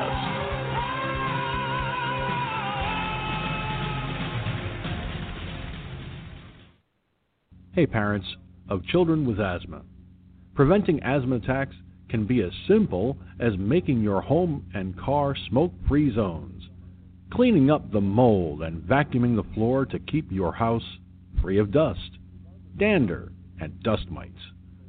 Take it from the world's most famous asthma rock band, the Breathe Easies, with their hit songs about simple steps you can take to prevent your kids' asthma attacks. Their songs may be fun, but childhood asthma is not. Visit www.noattacks.org for more information about preventing asthma attacks and awesome Breathe Easy tunes. Brought to you by the EPA, the Ad Council, and Firefox News Online Primetime.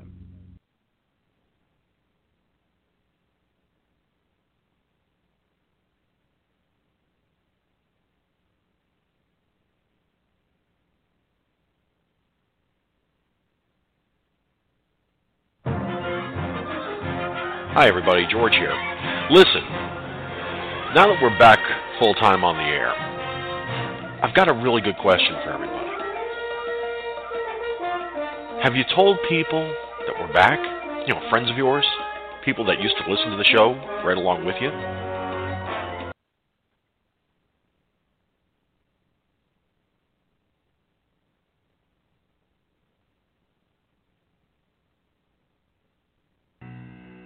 Can you imagine a world without children? A world without their smiles or their laughter? A world where children don't play, or sing, or dream, or imagine? At St. Jude Children's Research Hospital, they can't imagine a world without children. That's why they're working every day to find cures for diseases that strike down children everywhere. Diseases like cancer, pediatric AIDS, and sickle cell. And they won't stop until every child is cured and every disease is defeated. Because they can't imagine a world without children. Can you? Finding cures, saving children. St. Jude Children's Research Hospital. To learn more about what you can do to help, log on to their website, stjude.org.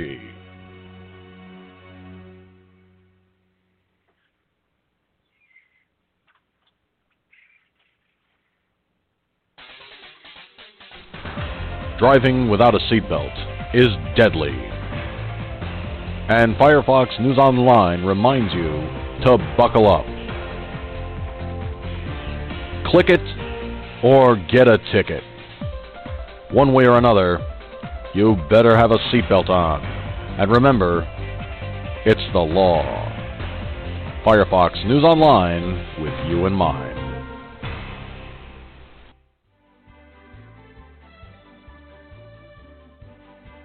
Have you ever wondered what the secret to being a great dad is? Well, here's a clue. Dad is a verb. It's not just something you are, it's something you do. Like hanging out and listening and laughing and reading and playing. Boy, do kids love playing. But mostly, kids love dads who take the time to be there. That's the secret. Give them your time. A message from the National Fatherhood Initiative, the Ad Council, and Firefox News Online, who asks, have you been a dad today?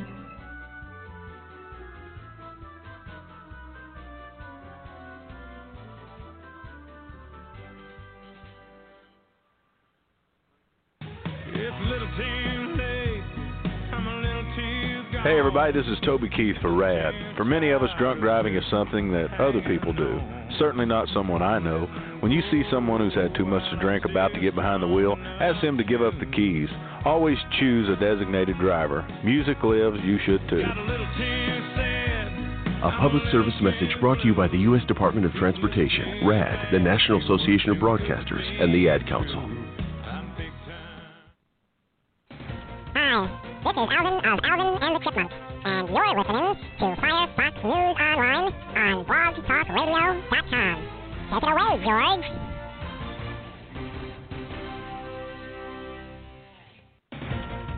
This is Simon from Alvin and the Chipmunks, and you're listening to Firefox News Online on blogtalkradio.com. Call 347-945-5747. And be sure to tell George Simon sent you. Broadcasting from New York, the Empire State, you're listening to Firefox News Online. And we're back here at Firefox News Online with approximately 52 minutes remaining in the broadcast, 52 plus minutes before we are done on the broadcast for the evening. I'm George Senzer, and Firefox News Online is definitely thinking of you when it comes to your loyalty. I mentioned the PayPal.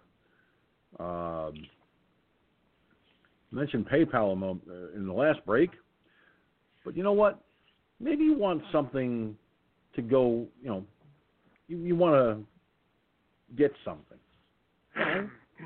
There's a way to do that. Okay, so let's say, for the sake of this, you want something from our e-store. Well, I'll tell you what. There's a place to go and do just that. Go to cafepress.com/theffno e-store. Now, over there at the e-store, you'll find all kinds of really great stuff. For example, the coffee mug that I like to have my coffee in is there. You got messenger bags, tote bags, T-shirts, the mouse pad. Yes, I have that mouse pad. It's durable. It's thick, it's durable, and it is a keeper.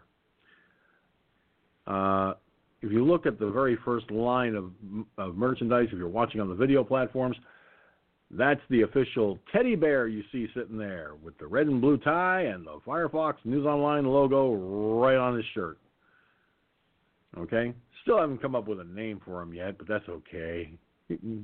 I'm sure that your kids will love it. And hey, listen, guys, if your lady friend is into stuffed animals, get her the teddy bear. We got water bottles, we got lunch bags, we've got hoodies, we've got drinking glasses. Hey, listen, I know we're supposed to social distance right now, but I got a feeling that come summer, you guys are going to want to do some barbecuing, at least in your backyard. So why not get the official Firefox News Online light apron? Comes in it comes in the basic white apron, but there are other colors available too, and it's got the Firefox News Online logo right on her. Hey, listen, I would have to say, without fear of contradiction, get one. Certainly can't wait. And of course, we've got baseball shirts, we've got the jerseys, the hats. Hey, guys, you play golf? We even have a golf shirt with the logo on it. Moms, you will not want to go and feed your child their strained spinach or whatever they're eating without a Firefox News Online bib for the little tykes. Yeah. And hey, listen, military guys, we got dog tags with the logo on it. So if you're a civilian now and you still want to wear a set of dog tags, well, that's cool, but be sure to add these dog tags to your neck there. All the proceeds go right back into the broadcast. I do not get paid for what I do here. I don't take a penny of the money. That means you get something really nice while helping keep Firefox News Online going. cafepress.com/theffno e-store, the official e-store of Firefox News Online. All right, I got my buddy Gunslinger hanging out with me, and well, you don't want to see the chat room, folks, watching on the video. Let's move that out of there. Yeah, we'll move that out of there. So we've got about 48 minutes, a little over 48 minutes remaining. And, folks, coronavirus doesn't care whether you're rich or poor. Doesn't care if you're the average John and Jane Q public or a big Hollywood type. Well, I have some sad news to relay to you. One of the original Bond girls, Honor Blackman, who played Pussy Galore, has died at the age of 94.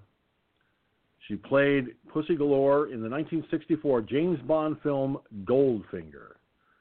She died as a result of coronavirus.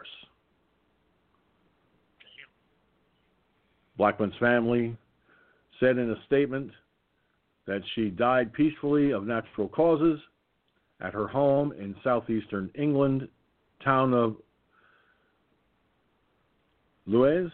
I'm not sure if it's pronounced right or not, but she died at home. Her family noted that she was an adored mother and grandmother and a hugely prolific creative talent. The statement reads as follows: It's with great sadness that we have to announce the death of Honor Blackman, age 94. She died peacefully of natural causes at her home in Lewes, Sussex, surrounded by her family. She was much loved and will be greatly missed by her two children, Barnaby and Lottie, and grandchildren Daisy, Oscar, Olive, and Toby. As well as being a much adored mother and grandmother, Honor was an actor of hugely prolific creative talent with an extraordinary combination of beauty, brains, and physical prowess.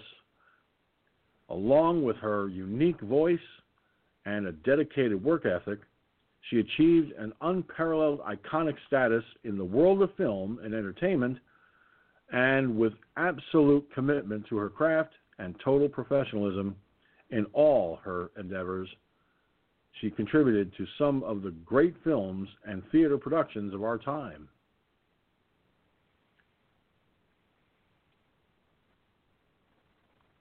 Bear with me, folks. My browser is being temperamental. In addition to her role alongside Sean Connery's James Bond, Blackman is also known for her role as Kathy Gale in the 1960s TV show The Avengers. According to The Hollywood Reporter, she actually left the TV show after 2 seasons in order to take on the big screen role as Pussy Galore. Her character was effectively replaced by Game of Thrones actress Diana Rigg as Emma Peel. In Goldfinger, Blackman made an impression from the start. When introduced to Sean Connery's Bond, he replies, "I must be dreaming." Her family statement highlighted other roles, such as Hera in Jason and the Argonauts, and Laura West in the 1990s sitcom The Upper Hand. In addition to her on-screen work, Blackman also had success on stage in productions that included The Sound of Music, My Fair Lady, and Cabaret. In recent years, Honor was touring and performing in her show Honor Blackman as herself at various venues across the UK. In conversation with her colleague and friend Richard Digby Day, she looked back over her astonishing life, her beginnings, her family, her rise to stardom, with her usual sense of humor and perspective. Honor Blackman, the actress who played Pussy Galore,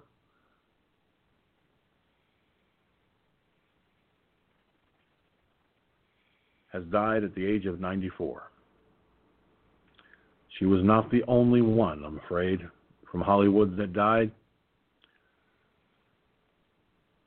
This actor was one of the stars in Gomer Pyle.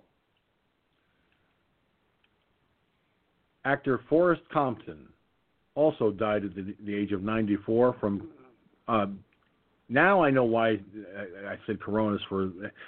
I apologize, ladies and gentlemen. I got them. I got the two actors mixed up.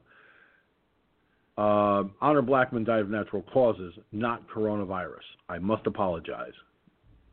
See, hey, listen, I'm human. I make mistakes. I am owning up to that. But it was Forrest Compton who died at the age of 94 from coronavirus complications.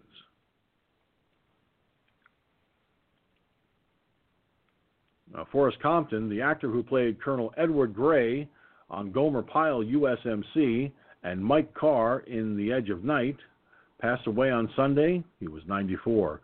The cause was complications from the coronavirus, the Shelter Island Reporter shared. The death was confirmed by close friends. The Reading, Pennsylvania native served with the 103rd Infantry Division in France during World War II, the Hollywood Reporter revealed. Compton went on to enroll in Swarthmore College, where he studied pre-law and political science before taking on English, according to Deadline.com. Afterward, Compton began acting in school theater productions. Once he graduated, Compton studied acting at the Yale Drama School alongside classmate Paul Newman. Compton is recognized by fans as no-nonsense Colonel Gray in Gomer Pyle, which aired on CBS from 1964 to 1969. The show, which starred Jim Nabors, Frank Sutton, and Ronnie Shell, chronicled the misadventures of a bumbling U.S. Marine named Gomer Pyle.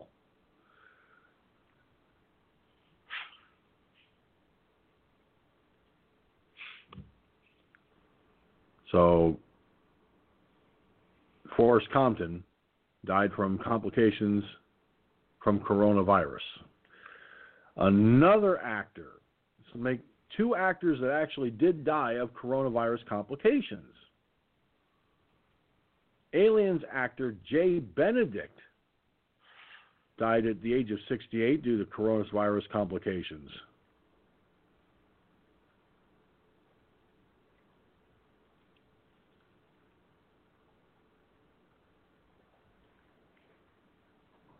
Jay Benedict, known for his roles in Aliens and The Dark Knight Rises, died at age 68 due to complications from COVID-19. A message on the actor's website reads, "It is with profound sorrow that we must announce Jay's death on the 4th of April due to complications arising from a COVID-19 infection." Representatives for Benedict did not immediately respond to requests for comment. Excuse me. Many may remember Benedict from the 1986 film Aliens, where he worked alongside Carrie Henn and Sigourney Weaver. However, his most memorable role may be his multiple appearances as John Keffer, the U.S. Army officer and friend of Christopher Foyle in Foyle's War. His Emmerdale co-star, Vicky Michelle, took to Twitter to honor Benedict after hearing the news of his passing. So, recent roles include Bill Wilson, co-founder of Alcoholics Anonymous, in a play for the Outside Edge Theater Company, One Day at a Time, David, a critic in Stephen Burkoff's An Actor's Lament, and Archie Bellows in The Trial of Jane Fonda.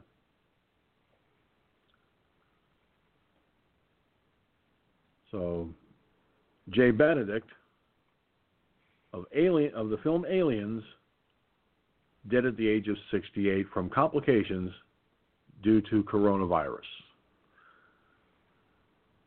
Like I said, Gun, coronavirus doesn't care whether you're rich, poor, or in between. You know? It's going to get you. Yeah. It's going to get you. It's going to get you. Well, I'm going. As the old saying goes, I'm going to take as many precautions to prevent that. Might in the end, but I'm just not going to sit there and say, hey, come on, you think I'm going to go out there and lick toilet seats? No, thank you. But didn't you, real quick, and that character ended up getting coronavirus, didn't he? Yeah, see? Yeah, you think I'm going to go out there and do stupid-ass shit? No, thank you. Didn't you say that... What happens if you do dumb shit? Oh, yeah, definitely. Didn't you say that the idiot in New York there, didn't he say that he's going to forbid anybody from taking that, what is that, hydrochloroquine or whatever it is? Hydroxychloroquine or chloroquine. Yeah, hydroxychloroquine. What Governor Dumbass in New York did was he signed an executive order preventing doctors from prescribing it to coronavirus patients. Well, according to this, and this is April 5th, 2020, it says the state has issued 4,000 seriously ill coronavirus patients in New York are being treated with that drug, hydrochloroquine. Here it is right here. Let me put it in the chat room there. So somebody flipped or back or something. There it is right there. That's from New York Post. Holy shit. Wow. That's news to me. I'm surprised Governor Cuomo didn't speak up on it. And automatic video start. At all.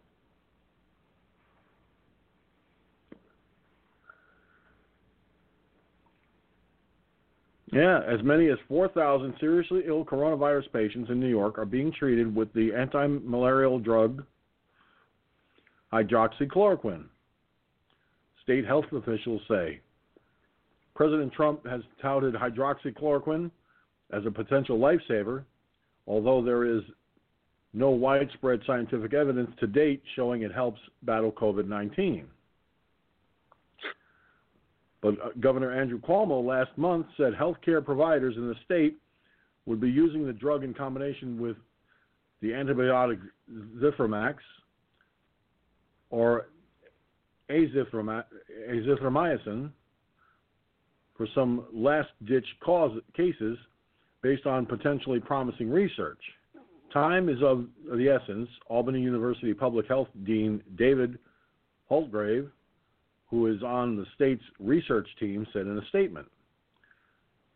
A state health department official said the Department of Health has shipped doses of hydroxychloroquine to 56 hospitals across New York, distributing enough to treat 4,000 patients to date. Patients have received doses as part of 4 or 10-day regimens, officials said. The University of Albany School of Public Health is observing the drug's impact on the patients, and its preliminary study could come back in weeks instead of the usual months, according to officials. There are also clinical trials being conducted to see whether the drug can help block transmission. NYU Langone Medical School is conducting a random trial with a $9.5 million grant from the Bill and Melinda Gates Foundation. Currently, there is no proven way to prevent COVID-19 after being exposed, said Anna Bergentin, an assistant professor with the Department of Population Health at NYU Langone and the study's co-principal investigator. If hydroxychloroquine provides protection, then it could be an essential tool for fighting this pandemic. If it doesn't, then people should avoid unnecessary risks from taking the drug. The drug has long been used to treat malaria, rheumatoid arthritis, and lupus. Potential side effects include everything from fatal heart arrhythmia to vision loss, ear ringing, vomiting, mood changes, skin rashes, and hair loss. Like I really, for those of us who have thinning hair like I do, that would definitely not be good. So I'm glad to see that that they are actually letting it be dispensed, because I could have sworn that he signed an executive order barring it from being used.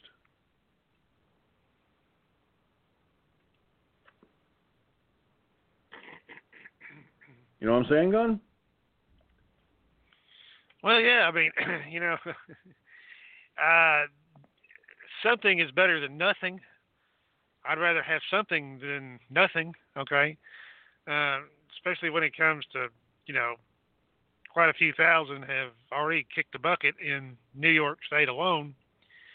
Okay, like I said, if we're approaching this apex of this curve, which I think all the indications, all the graphs are showing this, okay, then if this could knock it in the head, okay, because they're going to have to come up with something to knock it in the head, knock it down at least, until this, runs its course or whatever. So if this stuff works, well, I mean, what's the alternative? 6 foot under and pushing up daisies? I don't know. Which one? At this point, anyway. Go ahead. And I found the executive order in question. Oh, yeah, there you go.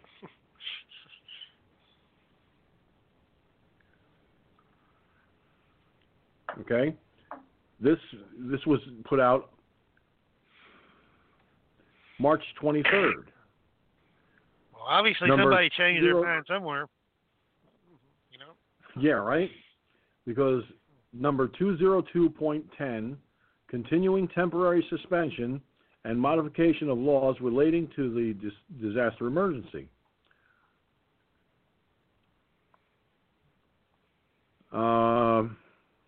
It was on March 7th that he declared a state disaster emergency in the entire state of New York.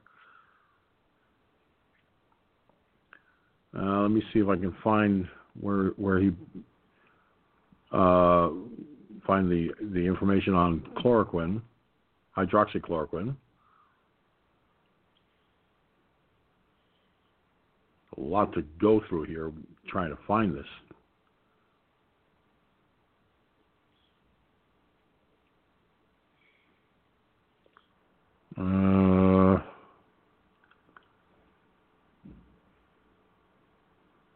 Wow. It's a long-ass thing to go through, boy, I tell you.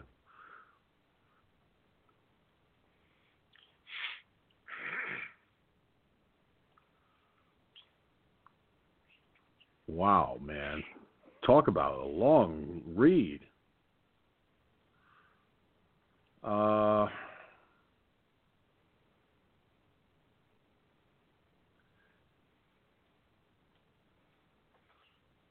Good grief.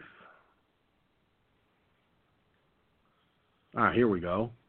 No pharmacist shall dispense hydroxychloroquine or chloroquine except when written as prescribed for an FDA-approved indication or as part of a state-approved clinical trial related to COVID-19 for a patient who has tested positive for COVID-19 with such test result documented as part of the prescription.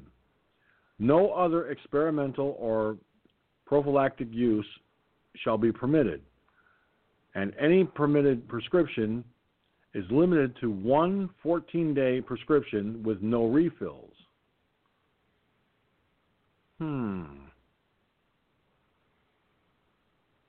Any licensed health insurance company shall deliver to the superintendent no later than March 24th, 2020, a list of all persons who have a professional licensure or degree, whether physician's assistant, medical doctor, licensed registered nurse, licensed nurse practitioner, or licensed practical nurse and whether or not the person has a currently valid or recently, within past 5 years, expired license in the state of New York. The Department of Financial Services shall poll such individuals to determine whether or not such professionals would serve in the COVID-19 response effort. Non-essential gatherings of individuals of any size for any reason, parties, celebrations, or other social events are canceled or postponed at this time.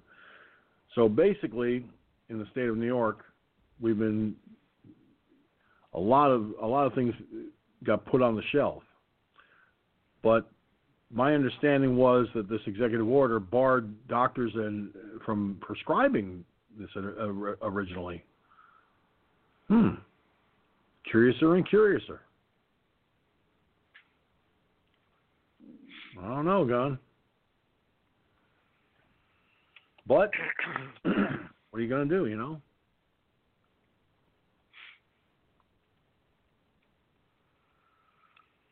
Well, somebody must have got to him. I don't know. Gee whiz, you know, to change their mind like that. This stuff could be secretly helping. They just can't put it out yet. I mean, because it would put a demand on, you know, very possible. Because why else would they do it? Well, what other reason would they do it? I mean, it doesn't make any sense. Except that it might be working.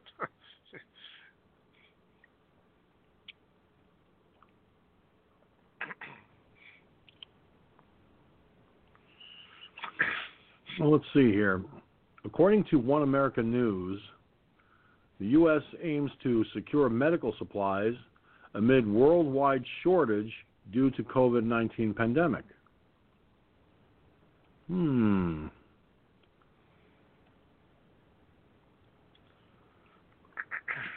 me see if I can grab this real quick here and put this in the chat room so I can access it quickly. Take a listen to this, folks. This is from One America News.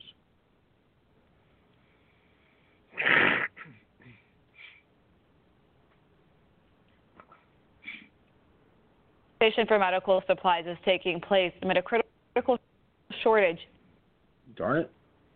I'm trying to get it at the very beginning of the thing, and it gave it to me as it was already in progress. Very name.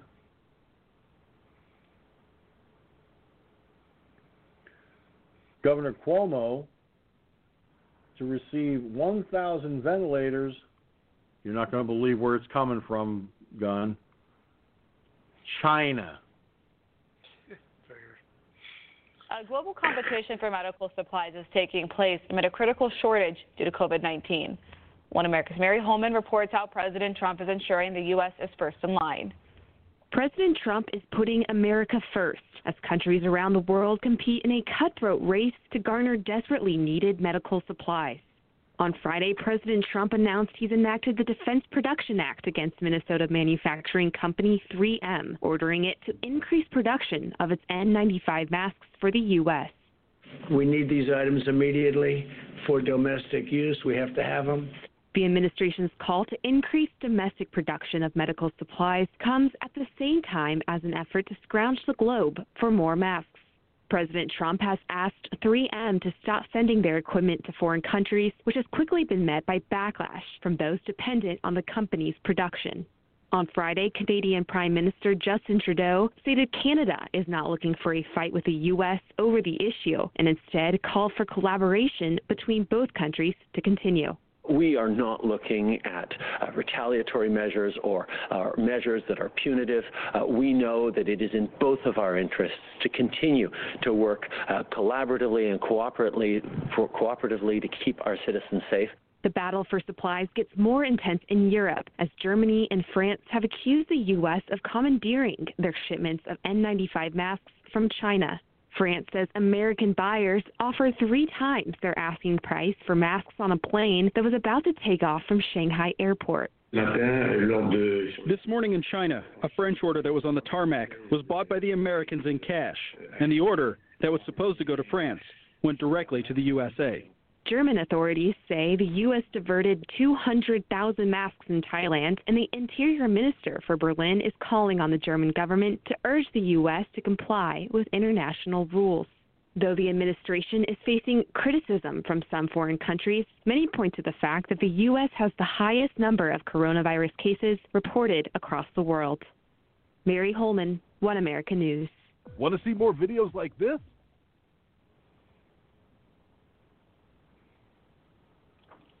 What do you think of that, Gun? Well, doesn't surprise me. They really need to get their shit straight. I know one thing. But that's what you get, when you depend on China for every fucking thing, and these people can't be trusted. Okay. But look at all the stuff that made over in China. Pick up something on your desk, flip it over, see if it's not. Don't say made in China. Probably does. Okay. I don't know. Is this? Wow. The United States should have cut them some bitches off a long time ago in manufacturing the most critical things here, not over there. But how that goes. Of course, didn't have a person like Trump in charge either. Very interesting. Well, that line from Forrest Gump, stupid is as stupid does? I'd like to know who the fuck asked this dumbass for her opinion as I show it on the video screens. I put the link in the chat room to the screen capture. Gun. Take a look at this. A picture of Hillary Clinton. What a mug on her, boy. Hillary says Trump is turning to racist rhetoric to distract from his failures to take COVID-19 seriously early on. And I agree with the person who put this together. The question, did anybody ask her? I know I didn't.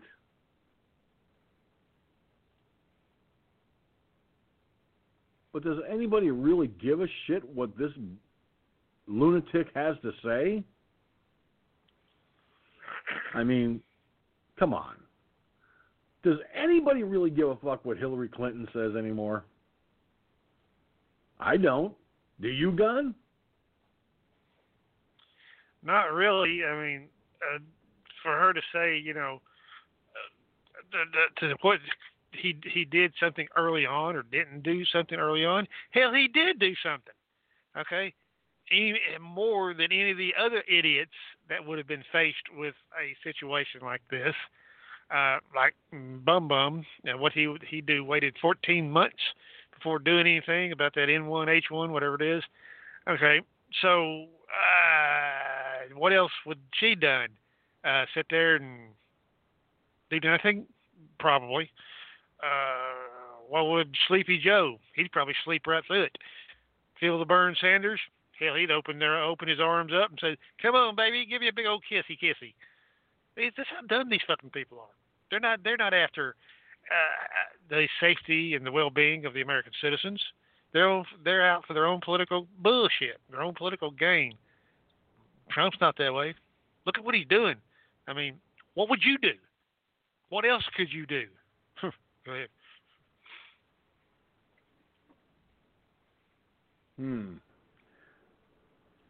I would probably do everything that President Trump is doing right now. I would probably have done the same exact thing he's doing right now. If this lunatic broad had won the presidency, nothing would have been done. She would have followed Obama's example, sat on her hands and done nothing. And we know what happens when you do nothing. Things get worse. Don't they, Gun? Well, yeah. I mean, obviously, if you don't do nothing with something as big as this is, okay, of course it's going to get worse if you sit there and do nothing. Okay, you can't say that well, he didn't do enough. I mean, like I said, he's only one man. I mean, geez. I mean, he gets up, puts one leg in his pants and one leg at a time. I mean, and then I strap my gun on, but you know how that goes. What else could you do?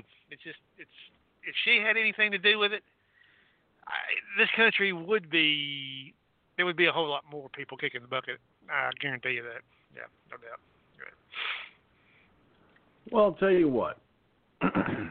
what. Tucker Carlson this evening raised the question, how long will the lockdowns last? It just so happens I have a clip. So if you've been sick, you know that intensive care is not something that doctors recommend lightly. Boris Johnson is clearly in danger tonight, and that's a bad sign. Johnson is in his mid-50s and hale enough to lead a country. If this is going to happen to him, a lot of us should be worried, and we are worried enough to endure things that just a month ago would have seemed preposterous.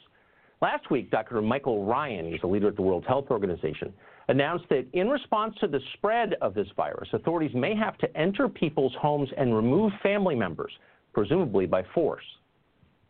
In most parts of the world, due to lockdown, most of the transmission that's actually happening in many countries now is happening in the household, at family level.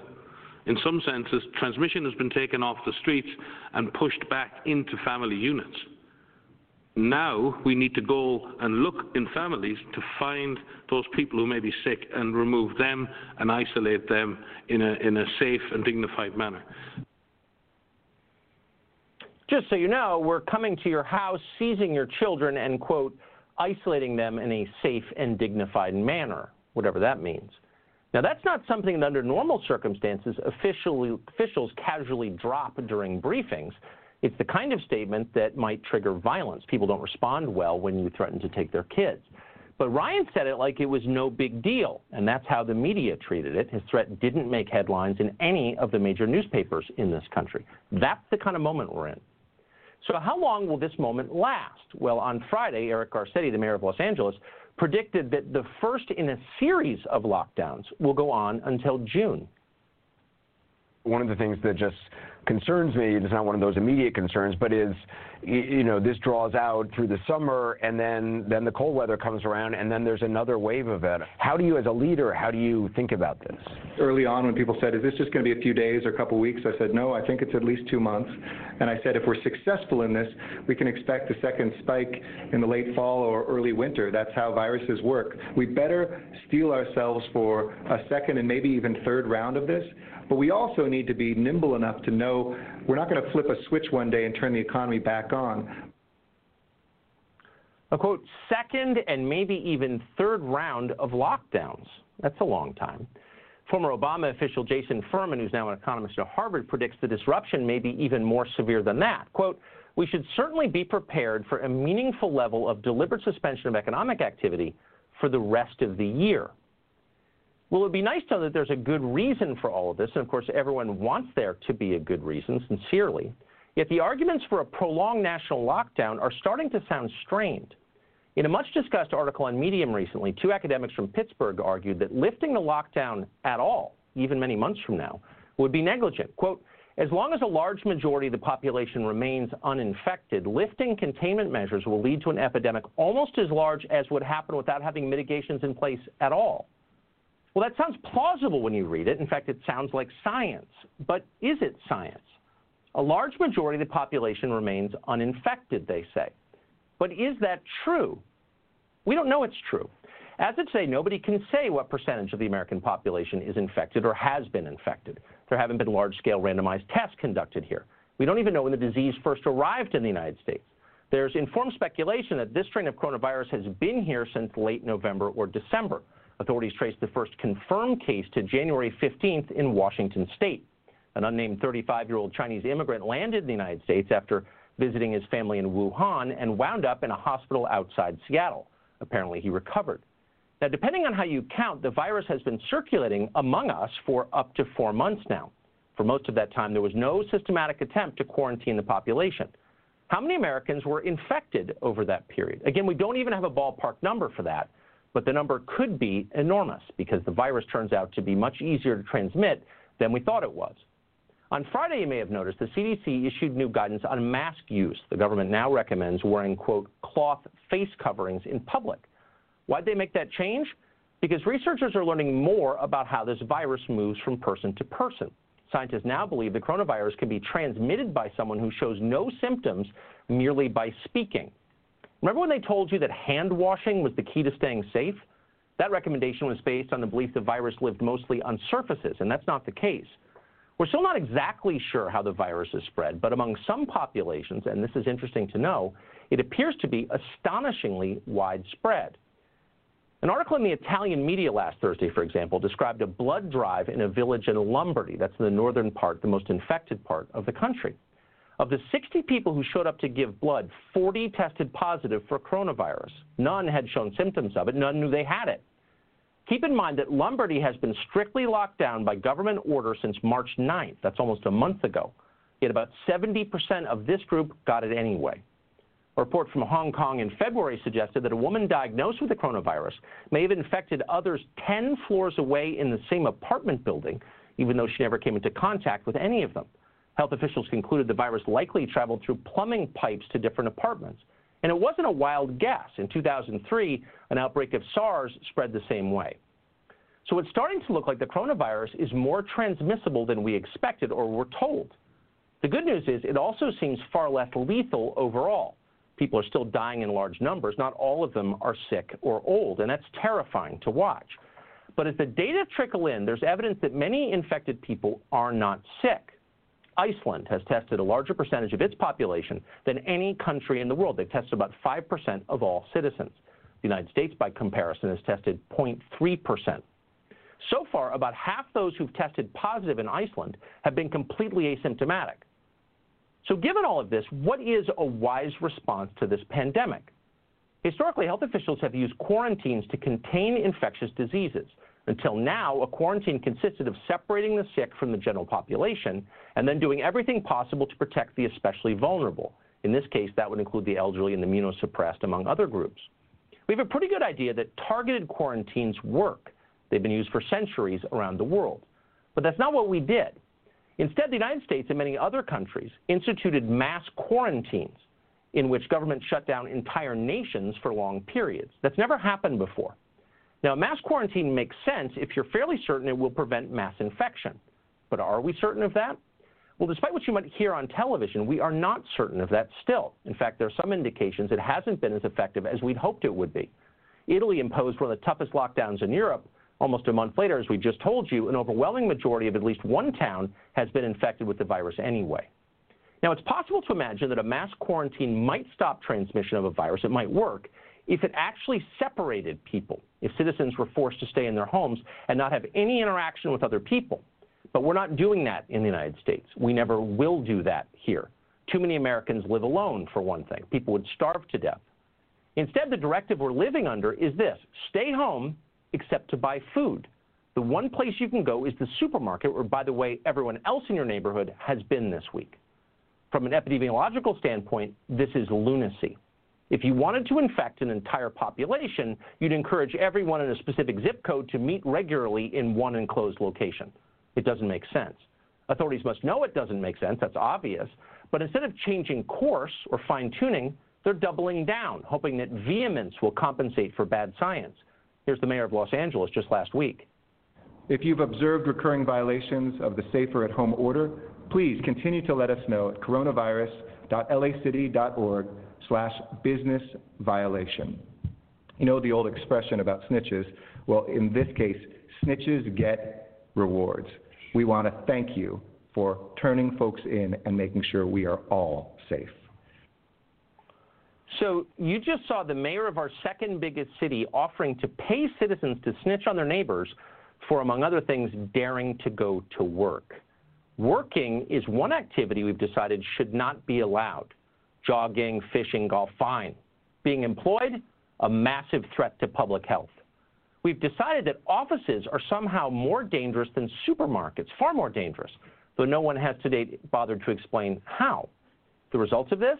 By some estimates, more than 17 million Americans are unemployed right now. That's the highest number in the history of this country.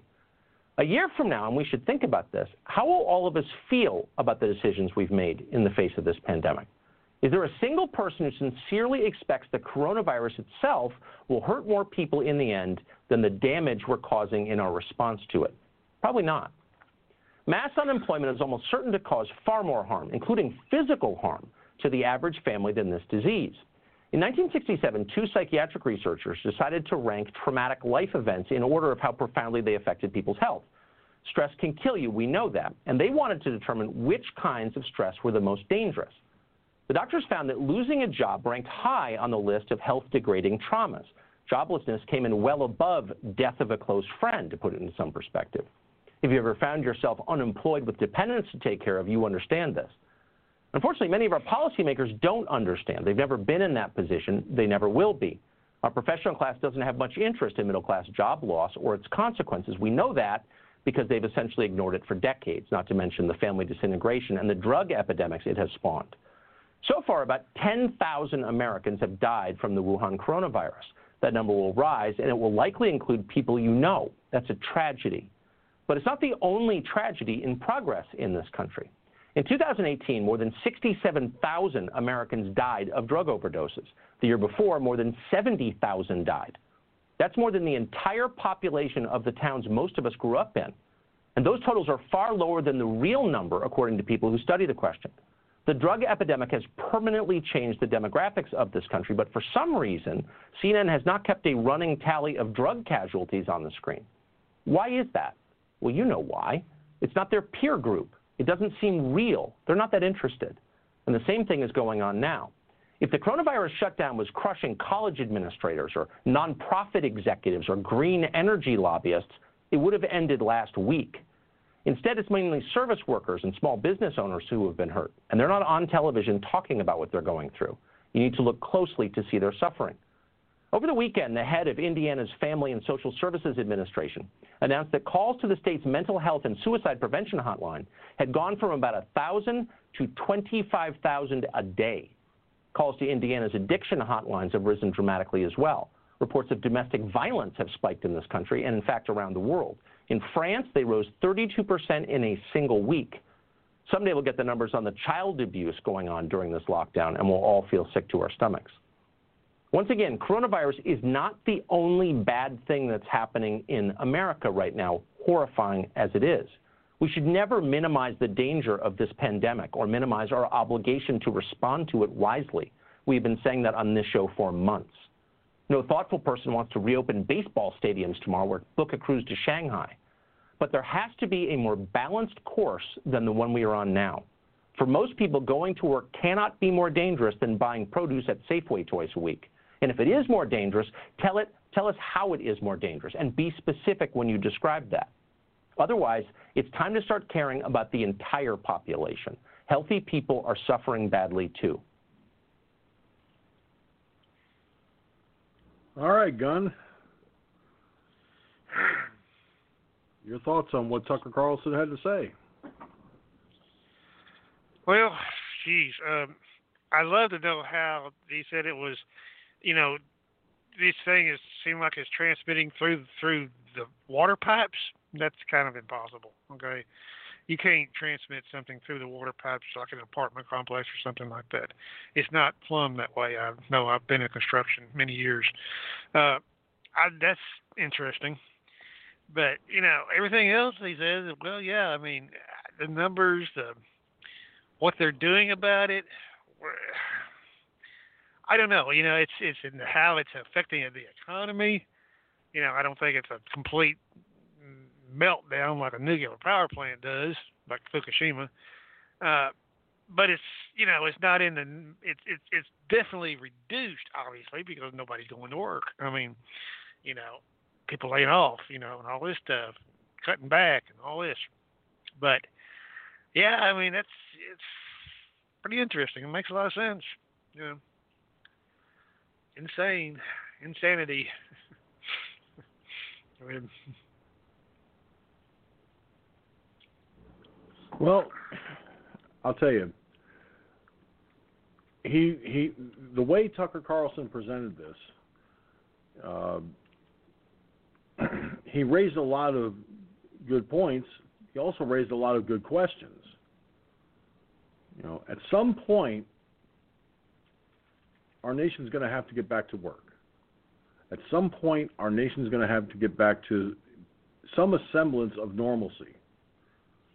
When that will be is anybody's guess. Look, I would like to be able to go down the street without having to wear a mask and protective gloves on my hands. I would love to be able to travel on the buses again. See the bus routes reopen. But for right now, things are the situation is the way it is. Things are the way they are. I cannot, in all honesty, believe that it's going to stay like this forever. A lot of people are hopeful that with the summertime coming and the warmer weather, that this coronavirus may die out or die down considerably. We're just going to have to wait and see what happens. As the warmer weather approaches in many parts of the country, it's a wait and see. Well, Gunslinger, that's it for this edition of Firefox News Online, brother. Thanks for hanging out with me, and I do appreciate it.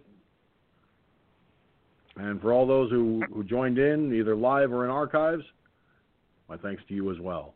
We'll be back on Tuesday night, Wednesday night, and Thursday night at 11 p.m. Eastern, 10 Central, and 8 Pacific Time on the multiple broadcast platforms used by the Firefox News Online Internet Broadcasting Network. For the comments I've made, that's the way it is from my perspective. I'm George Sinzer. Thank you so much for tuning in. We'll see you on Tuesday night. Until then, y'all be good, and if you can't be good, be careful. And if you can't be careful, please, for the love of God, don't name it after me. And I know with a lot of people being quarantined, in about 9 months, babies will be popping out everywhere. I just like I said, don't name any after me, whatever you do, because that'll be a disaster. Good night, everybody. Thank you for tuning in to Firefox News Online. Firefox News Online is a production of Firefox News Online Productions. Any rebroadcast, transcript, either in whole or in part, without the express written permission of Firefox News Online Productions and its owner, is expressly forbidden. Copyright 2020, all rights reserved. You can catch the links to Firefox News Online's broadcast by going to facebook.com/FFNOIBN. That's facebook.com/FFNOIBN. For the Firefox News Online Internet Broadcasting Networks. Hey, we'd like to hear from you, so send your comments to comments@firefoxnewsonline.com. That's comments@firefoxnewsonline.com. Also, any stories or topic ideas you might have, we'd like to hear from you. Send to WeReport@firefoxnewsonline.com. That's WeReport@firefoxnewsonline.com. Again, thank you for tuning in to Firefox News Online. I'm George Sinzer. Thank you so much for being here. We'll catch you next time.